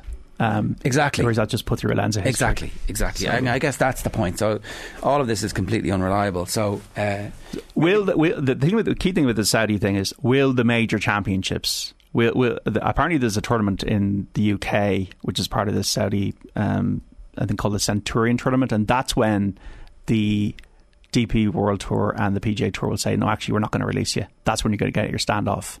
And, like, there's a degree of warning that, well, you can't be involved in the Ryder Cup, but the majors are the key for events. I think the PGA of America would not be sanctioning players to play in the PGA Championship if they were a part of a Saudi breakaway tour. It's fascinating. We kind of had this in cricket in the 70s and 80s with Kerry Packer in Australia. A different type of, obviously, you know, not necessarily controversy around that, but more about it, you know, financial rewards. So, yeah, the majors, like, okay, you can play in the Saudi Golf Tour, but you can't play in the Masters. You can't play in the Open. That's when the players would have to make a choice. And also, how much money is enough money. But the bottomless pit, and this seems to be an MBS thing, the bottomless pit of money is just, woo. Yeah. I mean, they're in the game for glory, sure, but actually they're in the game for money. And so if you can't play in the Masters, but you go and you make 20 million guaranteed, what are you going to do? Like, if you are purely nakedly in the sport for making money, you don't really care about the green jacket. The green jacket is an opportunity to milk the corporate scene in America, where you will always be getting paid 50 grand or 100 grand or $250,000 to appear somewhere. That for a lot of them, right? For a lot of the nakedly, I am a business. This is a business. I just do this thing. And so if the Saudis are coming and saying, we're going to guarantee you that income irrespective of whether or not you win the green jacket, I think that decision, and we'll see. Well, then it does then, maybe I'm being naive, but it then becomes utterly soullessly cynical.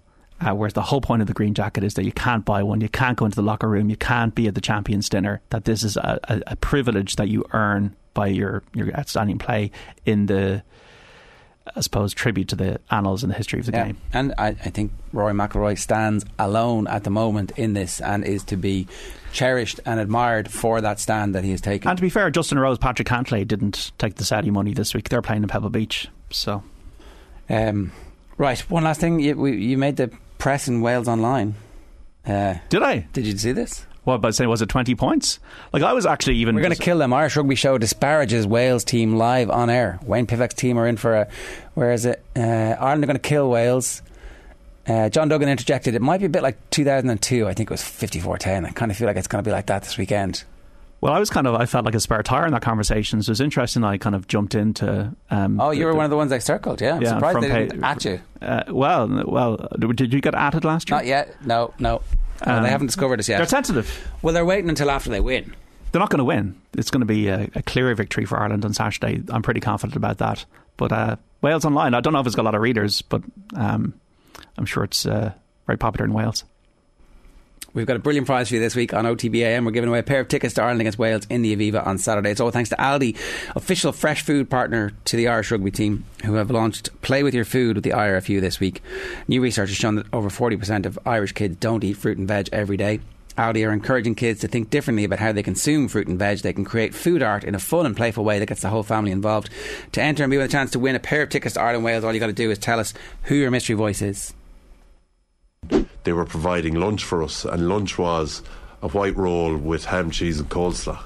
You can tweet us the answer, you can comment on YouTube or WhatsApp 0879 180 180. I said this earlier, a white roll with cheese and coleslaw is one of life's great treats. Rare, doesn't feel great afterwards, but like when you're like making a pig yourself. I am on a complete regime. I'm not allowed white rolls. I haven't had a white roll since Christmas.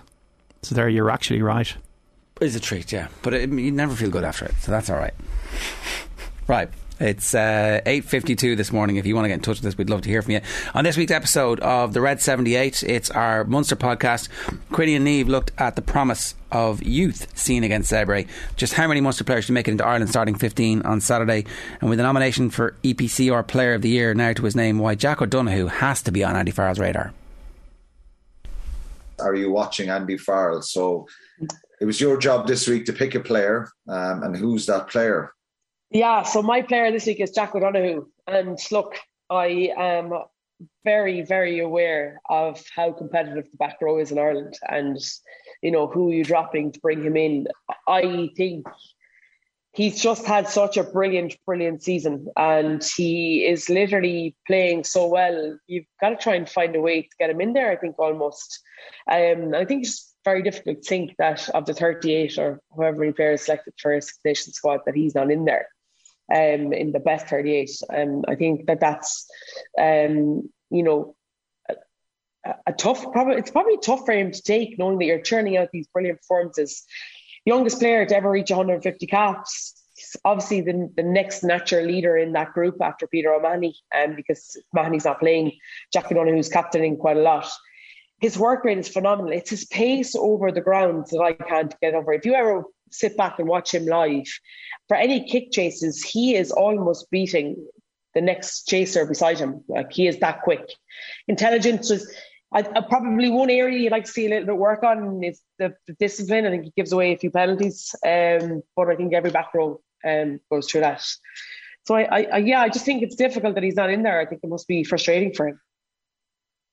Yeah, you can get the Red 78 wherever you get your podcasts, and you can subscribe to that. Alan Quinlan and Niamh Briggs there on the Rugby Channel social media. You can watch it back there on YouTube as well. Rory O'Connor is with us of the Irish Independent. We expect the team to be announced a little later on this afternoon. It looked yesterday like it was going to be ours, but there's been a late surge towards Mack Hansen. Yeah, it's a really, really interesting day yesterday where these Mack Hansen rumours started appearing, and you kind of dug a little deeper, and I couldn't get enough clarity to go with it this morning, but I know Jerry Thorney did in the Irish Times, and Murray Kinsella strongly hinted at it. I believe he's in a serious battle for that left wing spot, and there's a bit of momentum behind him. I wouldn't confidently predict he's definitely in just yet, but it does sound like a lot of the sounds coming from Portugal is he's had really good 5-6 days of training that he's impressed them, that they like what he brings in terms of replacing what James Lowe does, in terms of like for like, that kind of unpredictability, that attacking nous that Ireland might lose if they go, Keith Earl's a very good attacker, but he doesn't have that kind of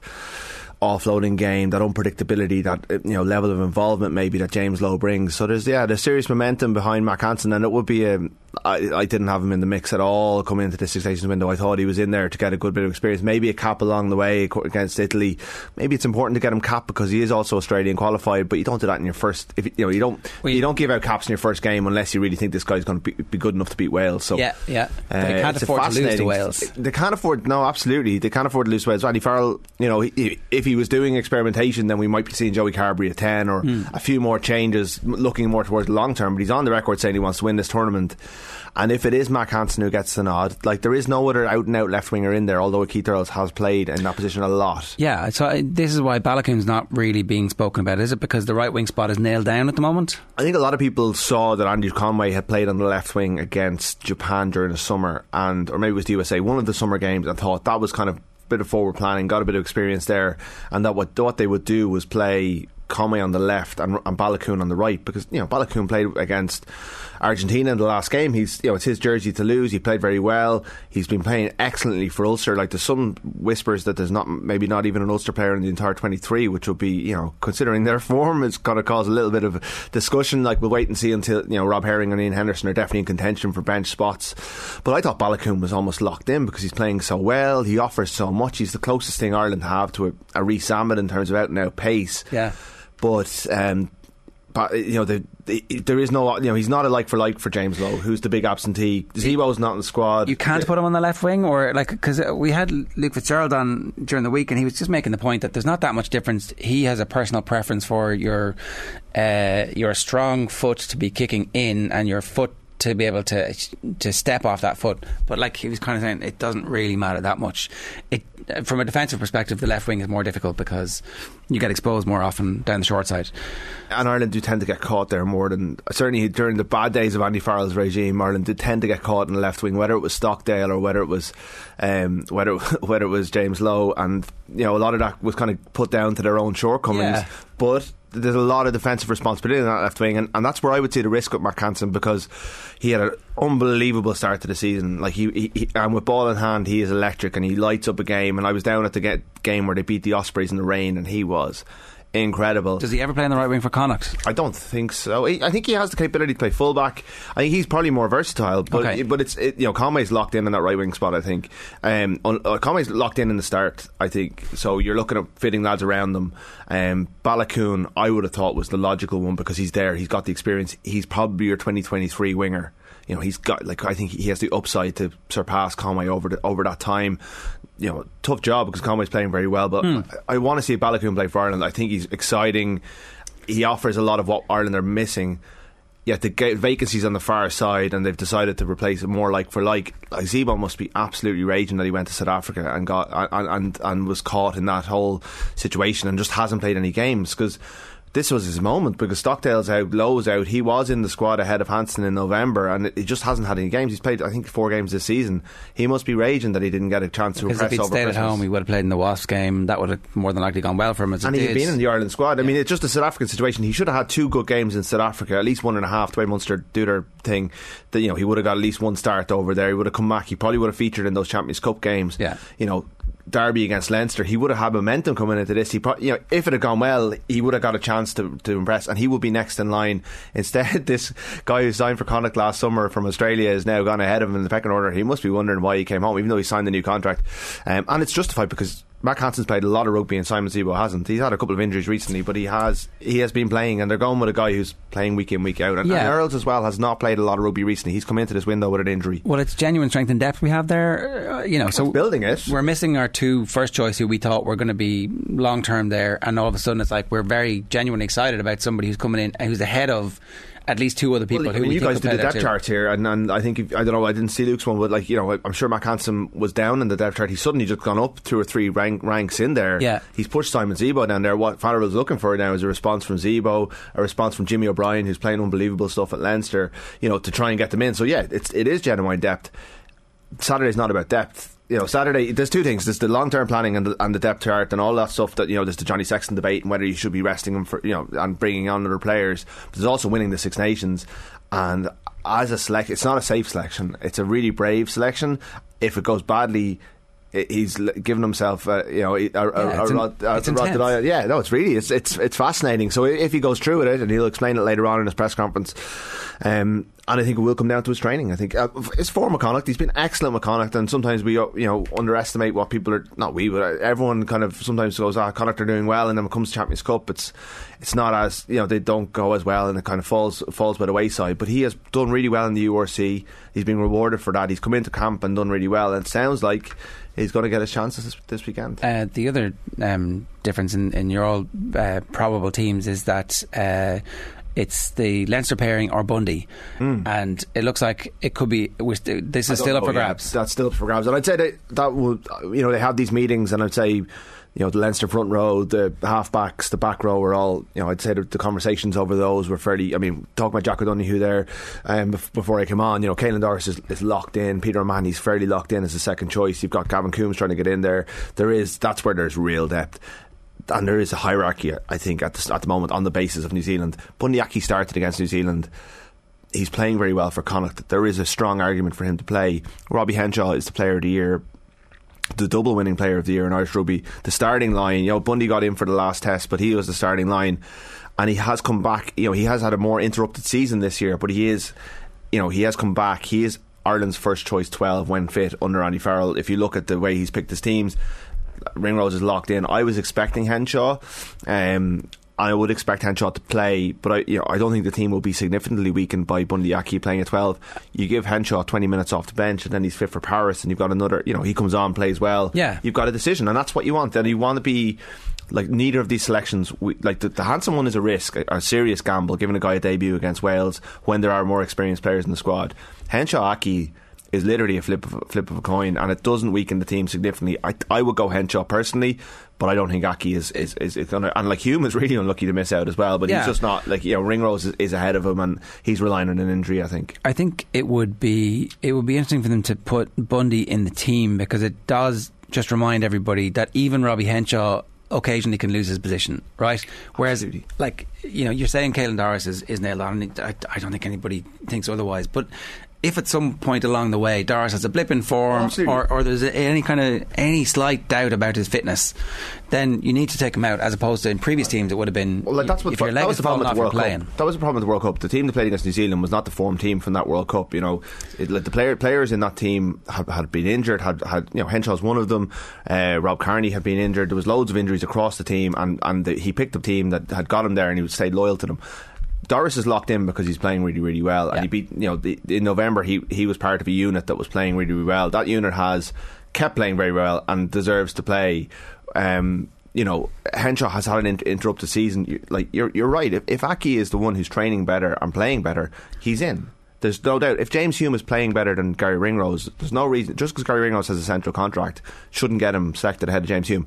Gary Ringrose is playing really, really well at the moment, and it's really unfortunate for Hume, who has to be. This is the great thing for Ulster, is that he's going to go back again annoyed, and perform even better, and he'll hope to get Leinster in a knockout game in Europe and knock them out, because that's his mindset, and that's what you want to build. Munster are probably getting performance out of Jack O'Donoghue because he's annoyed that he's not getting into the Ireland squad, and he's signing contracts with Munster to play for Ireland. He's not getting in, so this is the knock-on effect throughout the whole thing. The no Ulster players would mean Herring doesn't make the bench, that Sheehan makes the bench for him, and Henderson hasn't got to the level. The one thing, Farrell, the one bit of clarity around injuries we got from the launch last week was that Ian Henderson was behind everyone else. That 36 players in the squad where he had hoped were going to train fully, but he was a bit worried about Ian Henderson. Now he has trained to some degree, but I'd say they're just minding him for Paris. He hasn't played since December. I think he's only played 3 times all season, and they have Ryan Baird there. They have Kieran Trowell's Ulster, so if the word is that there's no Ulster players, it's probably not going to be him. I think Baird is the next in line. They probably feel like they can get through Wales without that massive hulking lock that Henderson is, and then hopefully he's fit for Paris to bring him over, maybe to come off the bench for 20 minutes, because he's unlikely, unless one of the lads gets injured. Obviously there's big decisions there, but it is a week-long turnaround. There's enough time to get bodies back on track, so it'd be like, it's a blow because he's a really important player for Ireland, and it is one area where we don't have depth is the second row. That you wouldn't be sure about any of the players below because they don't have the experience or the form. Ryan Baird can't get in the Leinster team at the moment, and he's on the bench for Ireland for a Six Nations. Yeah, and Leinster have just gone and signed a giant South African who at some point is going to be playing ahead of Ryan Baird in big games. It's that was an interesting decision. Yeah, absolutely, and they're picking Ross Maloney ahead of him, who can't get in the Ireland squad, who's having an excellent season. They're letting a couple of younger locks go. They gave Joe McCarthy, a young lock, a debut last week ahead of guys that we thought were ahead of them in the pecking order. So they're not sure. They're clearly making decisions about their second row hierarchy that are different to what we, the way we could perceive it. Devon Toner probably finishing up at the end of the season. We would imagine, they have big changes there, and Ireland need settled. Lock is the most valuable position in world rugby at the moment across the board, and Ireland are thin in that area, and it's a really bad time to be losing Ultan Dillane from Connacht after losing Quinn Roux last year, because they've both been capped under Randy Farrell, so they were part of the picture, even though they weren't frontline players. They're important parts of this, that hierarchy that's there, and they are losses to the team. Is Dillane going because he wants to play more rugby and the contract is better, or is he going because he didn't feel he was going to make the Ireland matchday 23 over the World Cup squad? Do we know? There's a financial element to it. There's a rugby element of going. We still haven't got clarity of which club he's going to. We think La Rochelle, but there's no. If it is La Rochelle, he's gone over to work with Irish coaches. He's gone to a great club. He's got a chance of winning a European Cup. It's a beautiful part of the world. He speaks French. The weather will be different. The weather will be different. He grew up in Paris to some degree, and he's also probably sick of going up to Carton House and Abbottstown and holding tackle bags. Yeah, because after a while, James Hume came back from 1 month and said, I'm really annoyed with this, I want to play. Ultan Dillane's been doing that for pretty much 5-6 years at this stage and has never got a sustained run of the team. Yeah. He's been picked in teams, there was times during the previous regime where he would be picked in a team on a Tuesday, train badly that day, and then be told, no, look, you're out. That's got to be demoralising. And no Ireland coach, for whatever reason, has ever gone to Ultan Dillane, put his arm around you and gone, you're my man. Yeah. And he has a lot of the capabilities that you think would do it at international rugby, but for whatever reason they haven't backed him in it. So. Is he not a tight head lock? No, he's always been the kind of Quinn Roux has been the he's more the dynamic athletic, and we have a lot of those. Unfortunately, because of the way we're bred, we don't have giant men who come in and do that job naturally, so you really light on that's why we have brought in so many South Africans to fill that role over the years. Yeah, okay. The Welsh are quietly talking themselves down and talking about the long-term structural issues that they have with the game and the concerns they have over the future of the sport. They're basically setting themselves up for an ambush. They're old hands at this, and notwithstanding the stuff that we've said on the show this week, there's a good chance that this young Welsh team are shorn of any expectations and perform like that. We've seen them smash and grab in the past. Yeah, and I think if you listen to the people I was listening to on the way in, they're obviously not feeling too confident about it. But when you're talking to people in the camp, there's a bullishness to them. They are the champions. They've done, Dan Biggar is the captain. He's done it, I don't know how many Six Nations medals. He's more Six Nations medals than any of the Irish players, I would have thought. And they're quite proud of their record, understandably, and they're used to beating Ireland, although they don't win here very often. They haven't won here since 2012, I don't think. So that's certainly in the Six Nations. They may have a World Cup qualifier, and they drew here in 2016.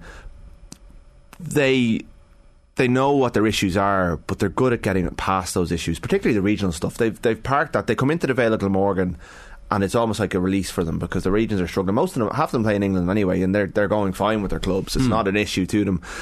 Pivac's a good coach. Stephen Jones a very good attack coach. They're clever. They're well able to set up traps for Irish teams to fall into. And we are guilty year in, year out of underestimating them. And I'm doing it myself this year. I do think Ireland will win this game. It's 14 point spread in the bookies though, which that's hard to get your head around when you think it's gone up from 12.5. That's where the money is going. And it's moving one way, and the weather's going to be terrible, I think, or certainly there's rain forecast for Saturday afternoon. You'd imagine that will play into Ireland's hands because I think Ireland have the better tight five and a very reliable set piece to play off, and they have. I mean, there's a case then to play Conor Murray, if the weather's bad. Not that Gibson Park's a bad wet weather scrum half, but I think he will go with Gibson Park. But you've Sexton there with his experience. You've Aki to truck the ball up. You've Henshaw to come off the bench with 25 minutes to go.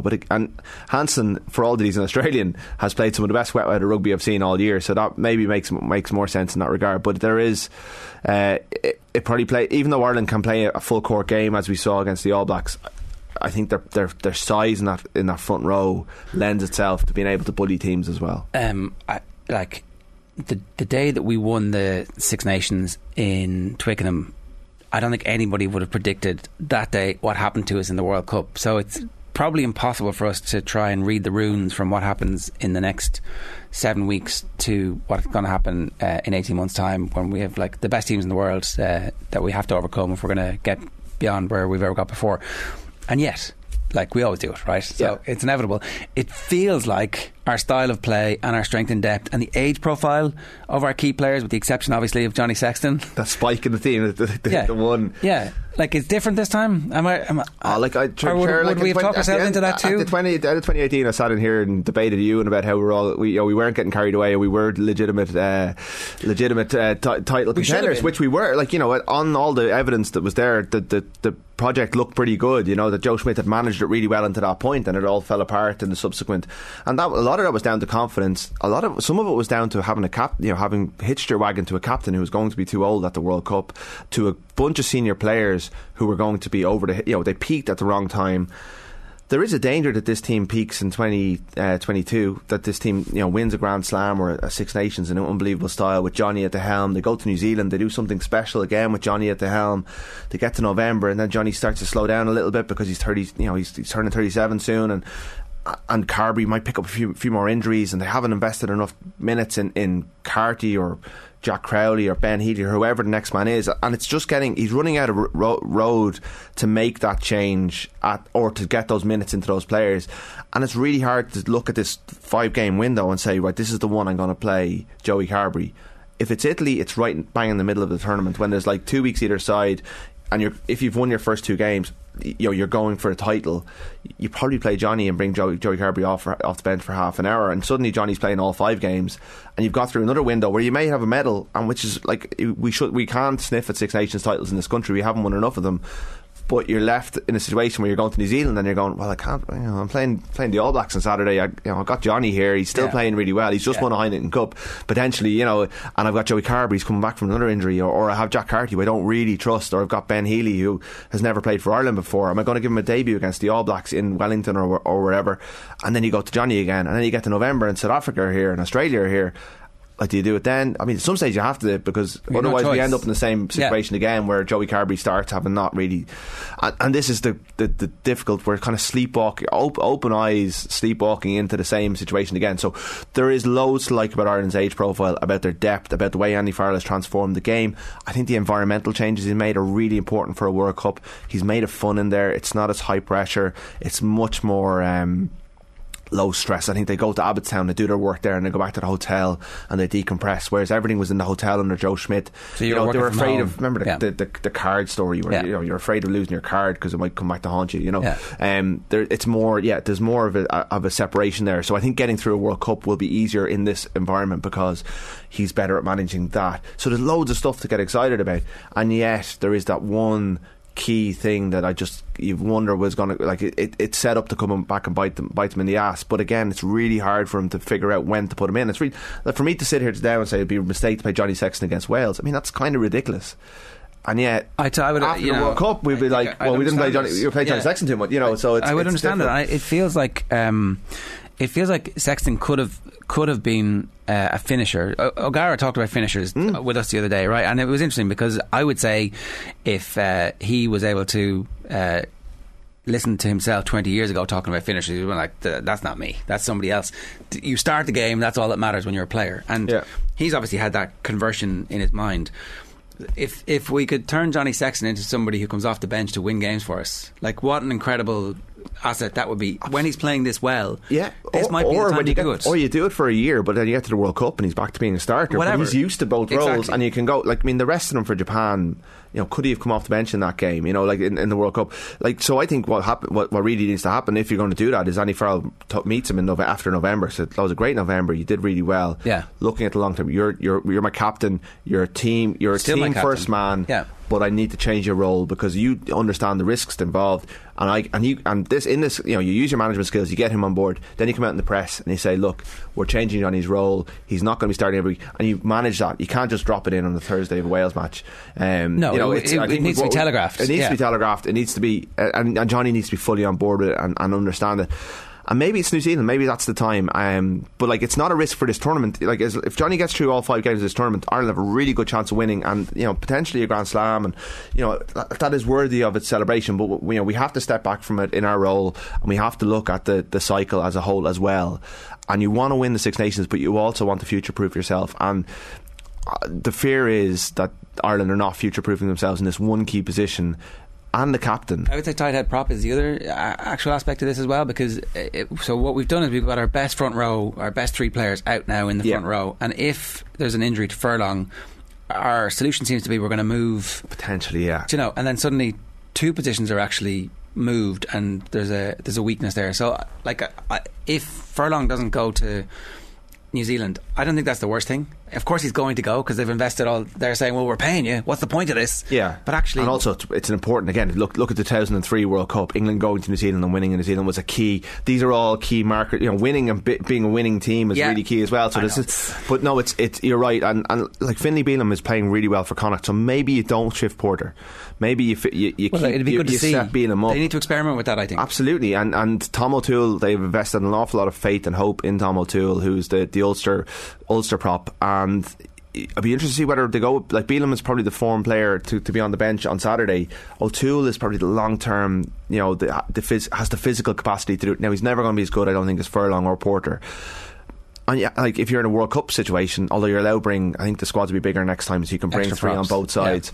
You still have that capacity to have a world class tight head prop. But I mean, the longer he plays at loosehead, the less he's going to be a world-class tight-head prop, and you've got to just back him to be what he is. And our depth at loosehead is not phenomenal either. We do have Cian Healy to step up, so and Dave Kilcoyne, but beneath that, then again, you've got a little bit of a drop-off. So prop is another issue. I'm not as worried about it. You're right. Like, if Tadhg Furlong goes down, Ireland are in trouble. Regardless, and I think he's so far ahead of the players in the world, never mind just in his position. That's a fair point. There are going to be players like that at all times. I think when a player is 36 and going to be 38 at the World Cup, that's when the alarm bells start going off, because everyone can get injured, but especially like a player who has a history of getting injured at World Cups, and Johnny Sexton probably hears stuff like this and goes, God, they're coming at me again. It's not. It's about the team. It's not about, we all see that he is the best out half in the country right now for this team. There's a good chance when the team gets named for our World Cup quarter final, if we make it that far, that he is the starter, and nobody bats an eyelid. But you've got lucky in that regard. Yeah. Okay, give me your prediction. Ireland, but not by Ireland by 10 maybe. See, we all think that, and these are the ones where it's a buzzsaw we just walk into and go, oh, how did that happen again? Wales Online at the headline ready. Exactly, yeah. Rory, good stuff. One last opportunity for everybody to enter our competition. It's a mystery voice. It's tickets to Ireland against Wales at the Aviva on Saturday. It's all thanks to Aldi, official fresh food partner to Irish Rugby, who've launched Play With Your Food with the IRFU this week. New research shows that over 40% of Irish kids don't eat fruit and veg every day. Aldi are encouraging kids to think differently about how they consume fruit and veg. They can create food art in a fun and playful way that gets the whole family involved. Just tell us, who is this mystery voice? They were providing lunch for us, and lunch was a white roll with ham, cheese and coleslaw. You can tweet the answer, comment on the YouTube live stream, or WhatsApp OTB at 087 9180 180. Here's what's on OTB Sports Radio today. Jack McCaffrey at 1 o'clock, leaders questions at 3. Our retro panel is Limerick's All Ireland win at 4, and OTB Gold is Paul McGrath at 6. And then the show is live tonight. I should tell you, of course, that we have our very first live Six Nations show of the new Six Nations season, and it's going to be Richie speaking with Brian O'Driscoll on tonight's programme. So up next, Craig Hope of the Daily Mail as he talks Roy Keane to Sunderland. OTB AM. That was Shane Horan of Kilmacud Crokes in the ad break there, talking to Will and Tommy on the Club Championship show, confirming his retirement from Offaly. It's live every Wednesday across the OTB social channels and also available in the OTB GAA podcast feed. Club Championship coverage on Off the Ball is in association with AIB, proud sponsors of the football, hurling and camogie All-Ireland Club Championships. Check out the hashtag #TheToughest for more. Big breaking news over the last 24 hours. Roy Keane has been linked with a return to Sunderland. I'm delighted to say Craig Hope of the Daily Mail, their North East football correspondent, is back with us. Craig, we were just last week talking about Newcastle and their transfer window, and now all of a sudden Sunderland are back in the news with potentially a return of Roy Keane. It will be box office, that's for sure. Absolutely. Listen, you guys haven't rang me for 2 years. You've rang me twice in a week now. It just shows you what's happening up here in the northeast. A week ago we were talking about Newcastle, weren't we, and being the richest spenders in Europe. 1 week on, not satisfied with that. We've got the potential and probably the likelihood of Roy Keane coming to the northeast to return to Sunderland, and it would be absolutely sensational. Now, yesterday morning I got word that Roy was interested in the job and Sunderland were interested in him. We then broke the story on the Daily Mail yesterday afternoon that Roy would be interviewed for the position. I understand the latest this morning is that face-to-face talks are set to take place. He is, for the majority within the club, the number one choice in a short-term role between now and the end of the season. And I think something like that would appeal to Keane. I really do. The chance to come in and take over his side. Listen, they're only 2 points off the automatic promotion places. You've got Jermaine Defoe coming back last week as well. There is all of a sudden a romance around the club. And if you put Keane and Defoe on the same ticket, well, wow, you'd probably be selling out that 50,000-seater stadium in League One. So the latest we know is that formal talks are set to take place. If they go well, and I think it's as much Roy Keane interviewing Sunderland as it is Sunderland interviewing Roy Keane, by the way, if they go well, I think things could move very quickly and Roy could well be appointed. And wow, what an appointment that would be, for supporters, for the press, for the football club, even for Roy himself as well. I really am, as a journalist, selfishly, I'm really hoping this happens. So we're on the other side of that, whereas actually we want to still see him on TV every week because we've really enjoyed who he has become. It seems like... what's the assessment of Keane, the manager? Is there a romance around Sunderland about what he did when he was there the first time? And does that tally with who he is now, do you think, Craig? Well, there's only one of his former clubs you could go back to in terms of a club where he's managed a coach and where he would be so gratefully received, and that would be Sunderland. There's still the affection for him there. He's still hugely popular. You consider the job he came in.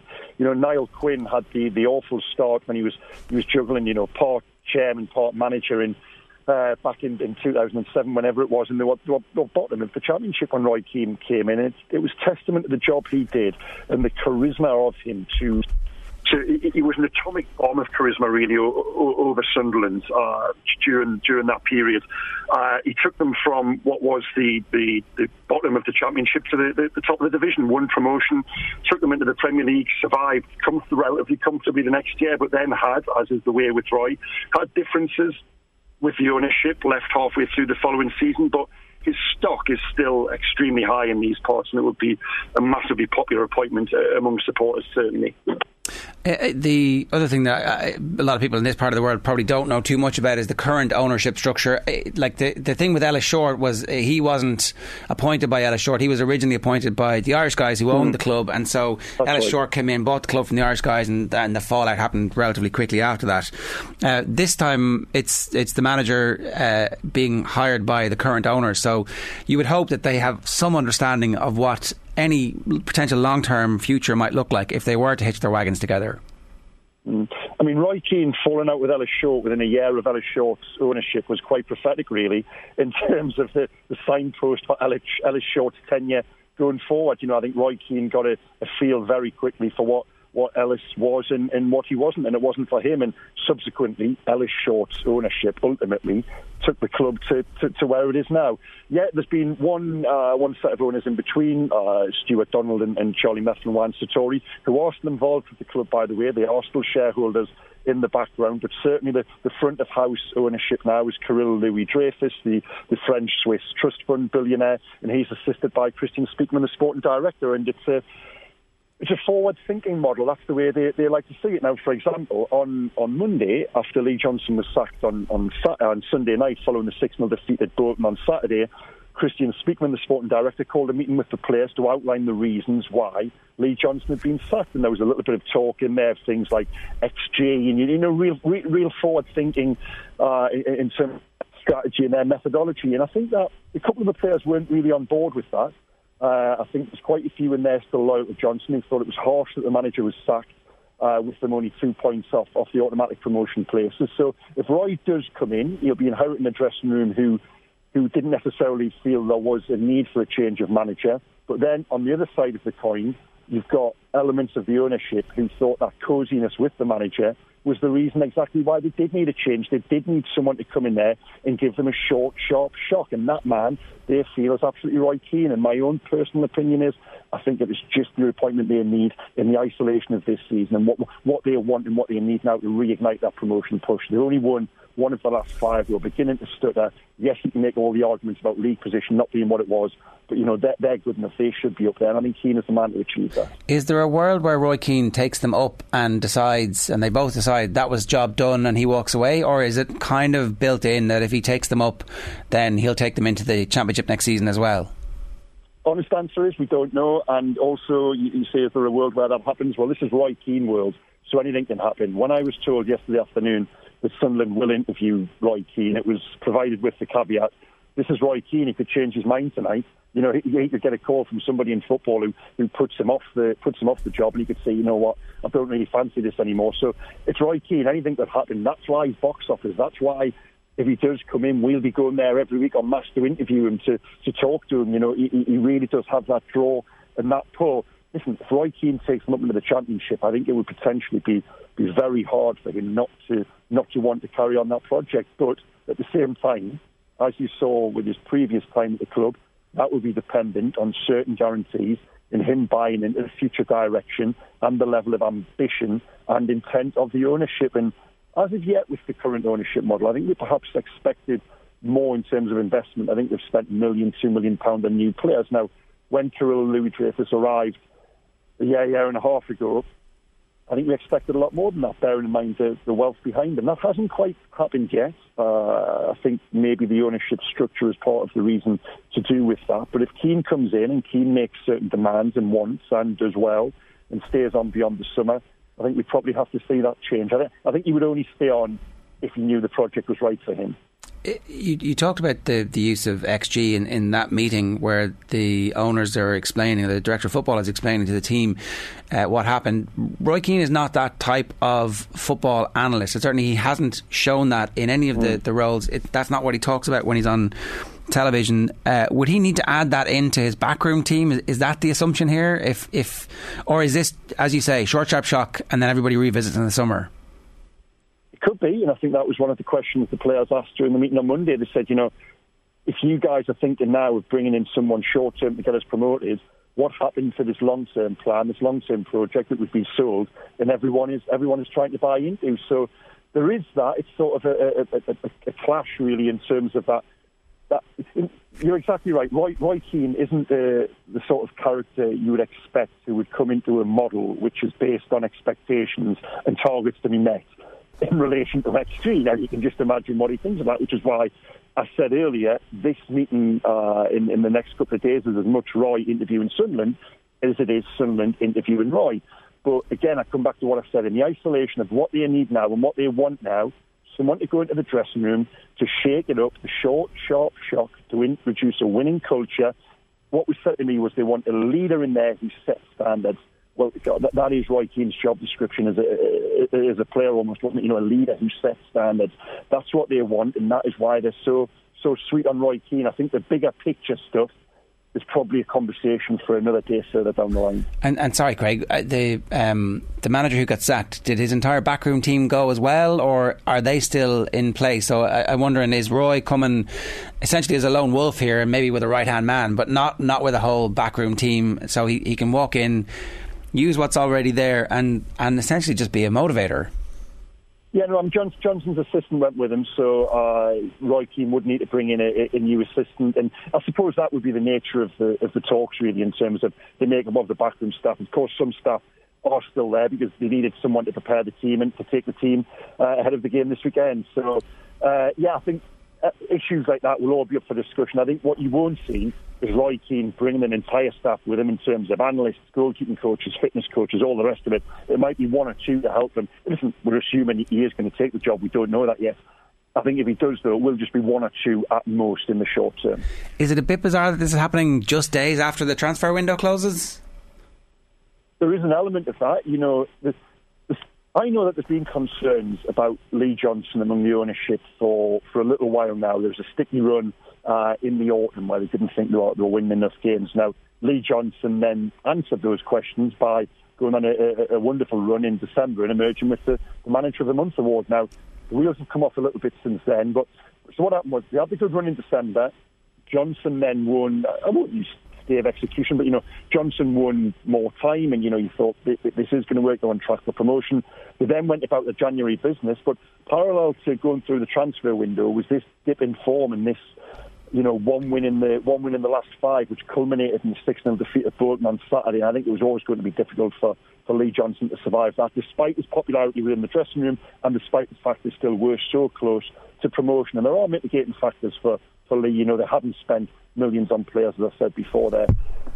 So no, listen, Roy's coming into it. I keep on saying that, don't I?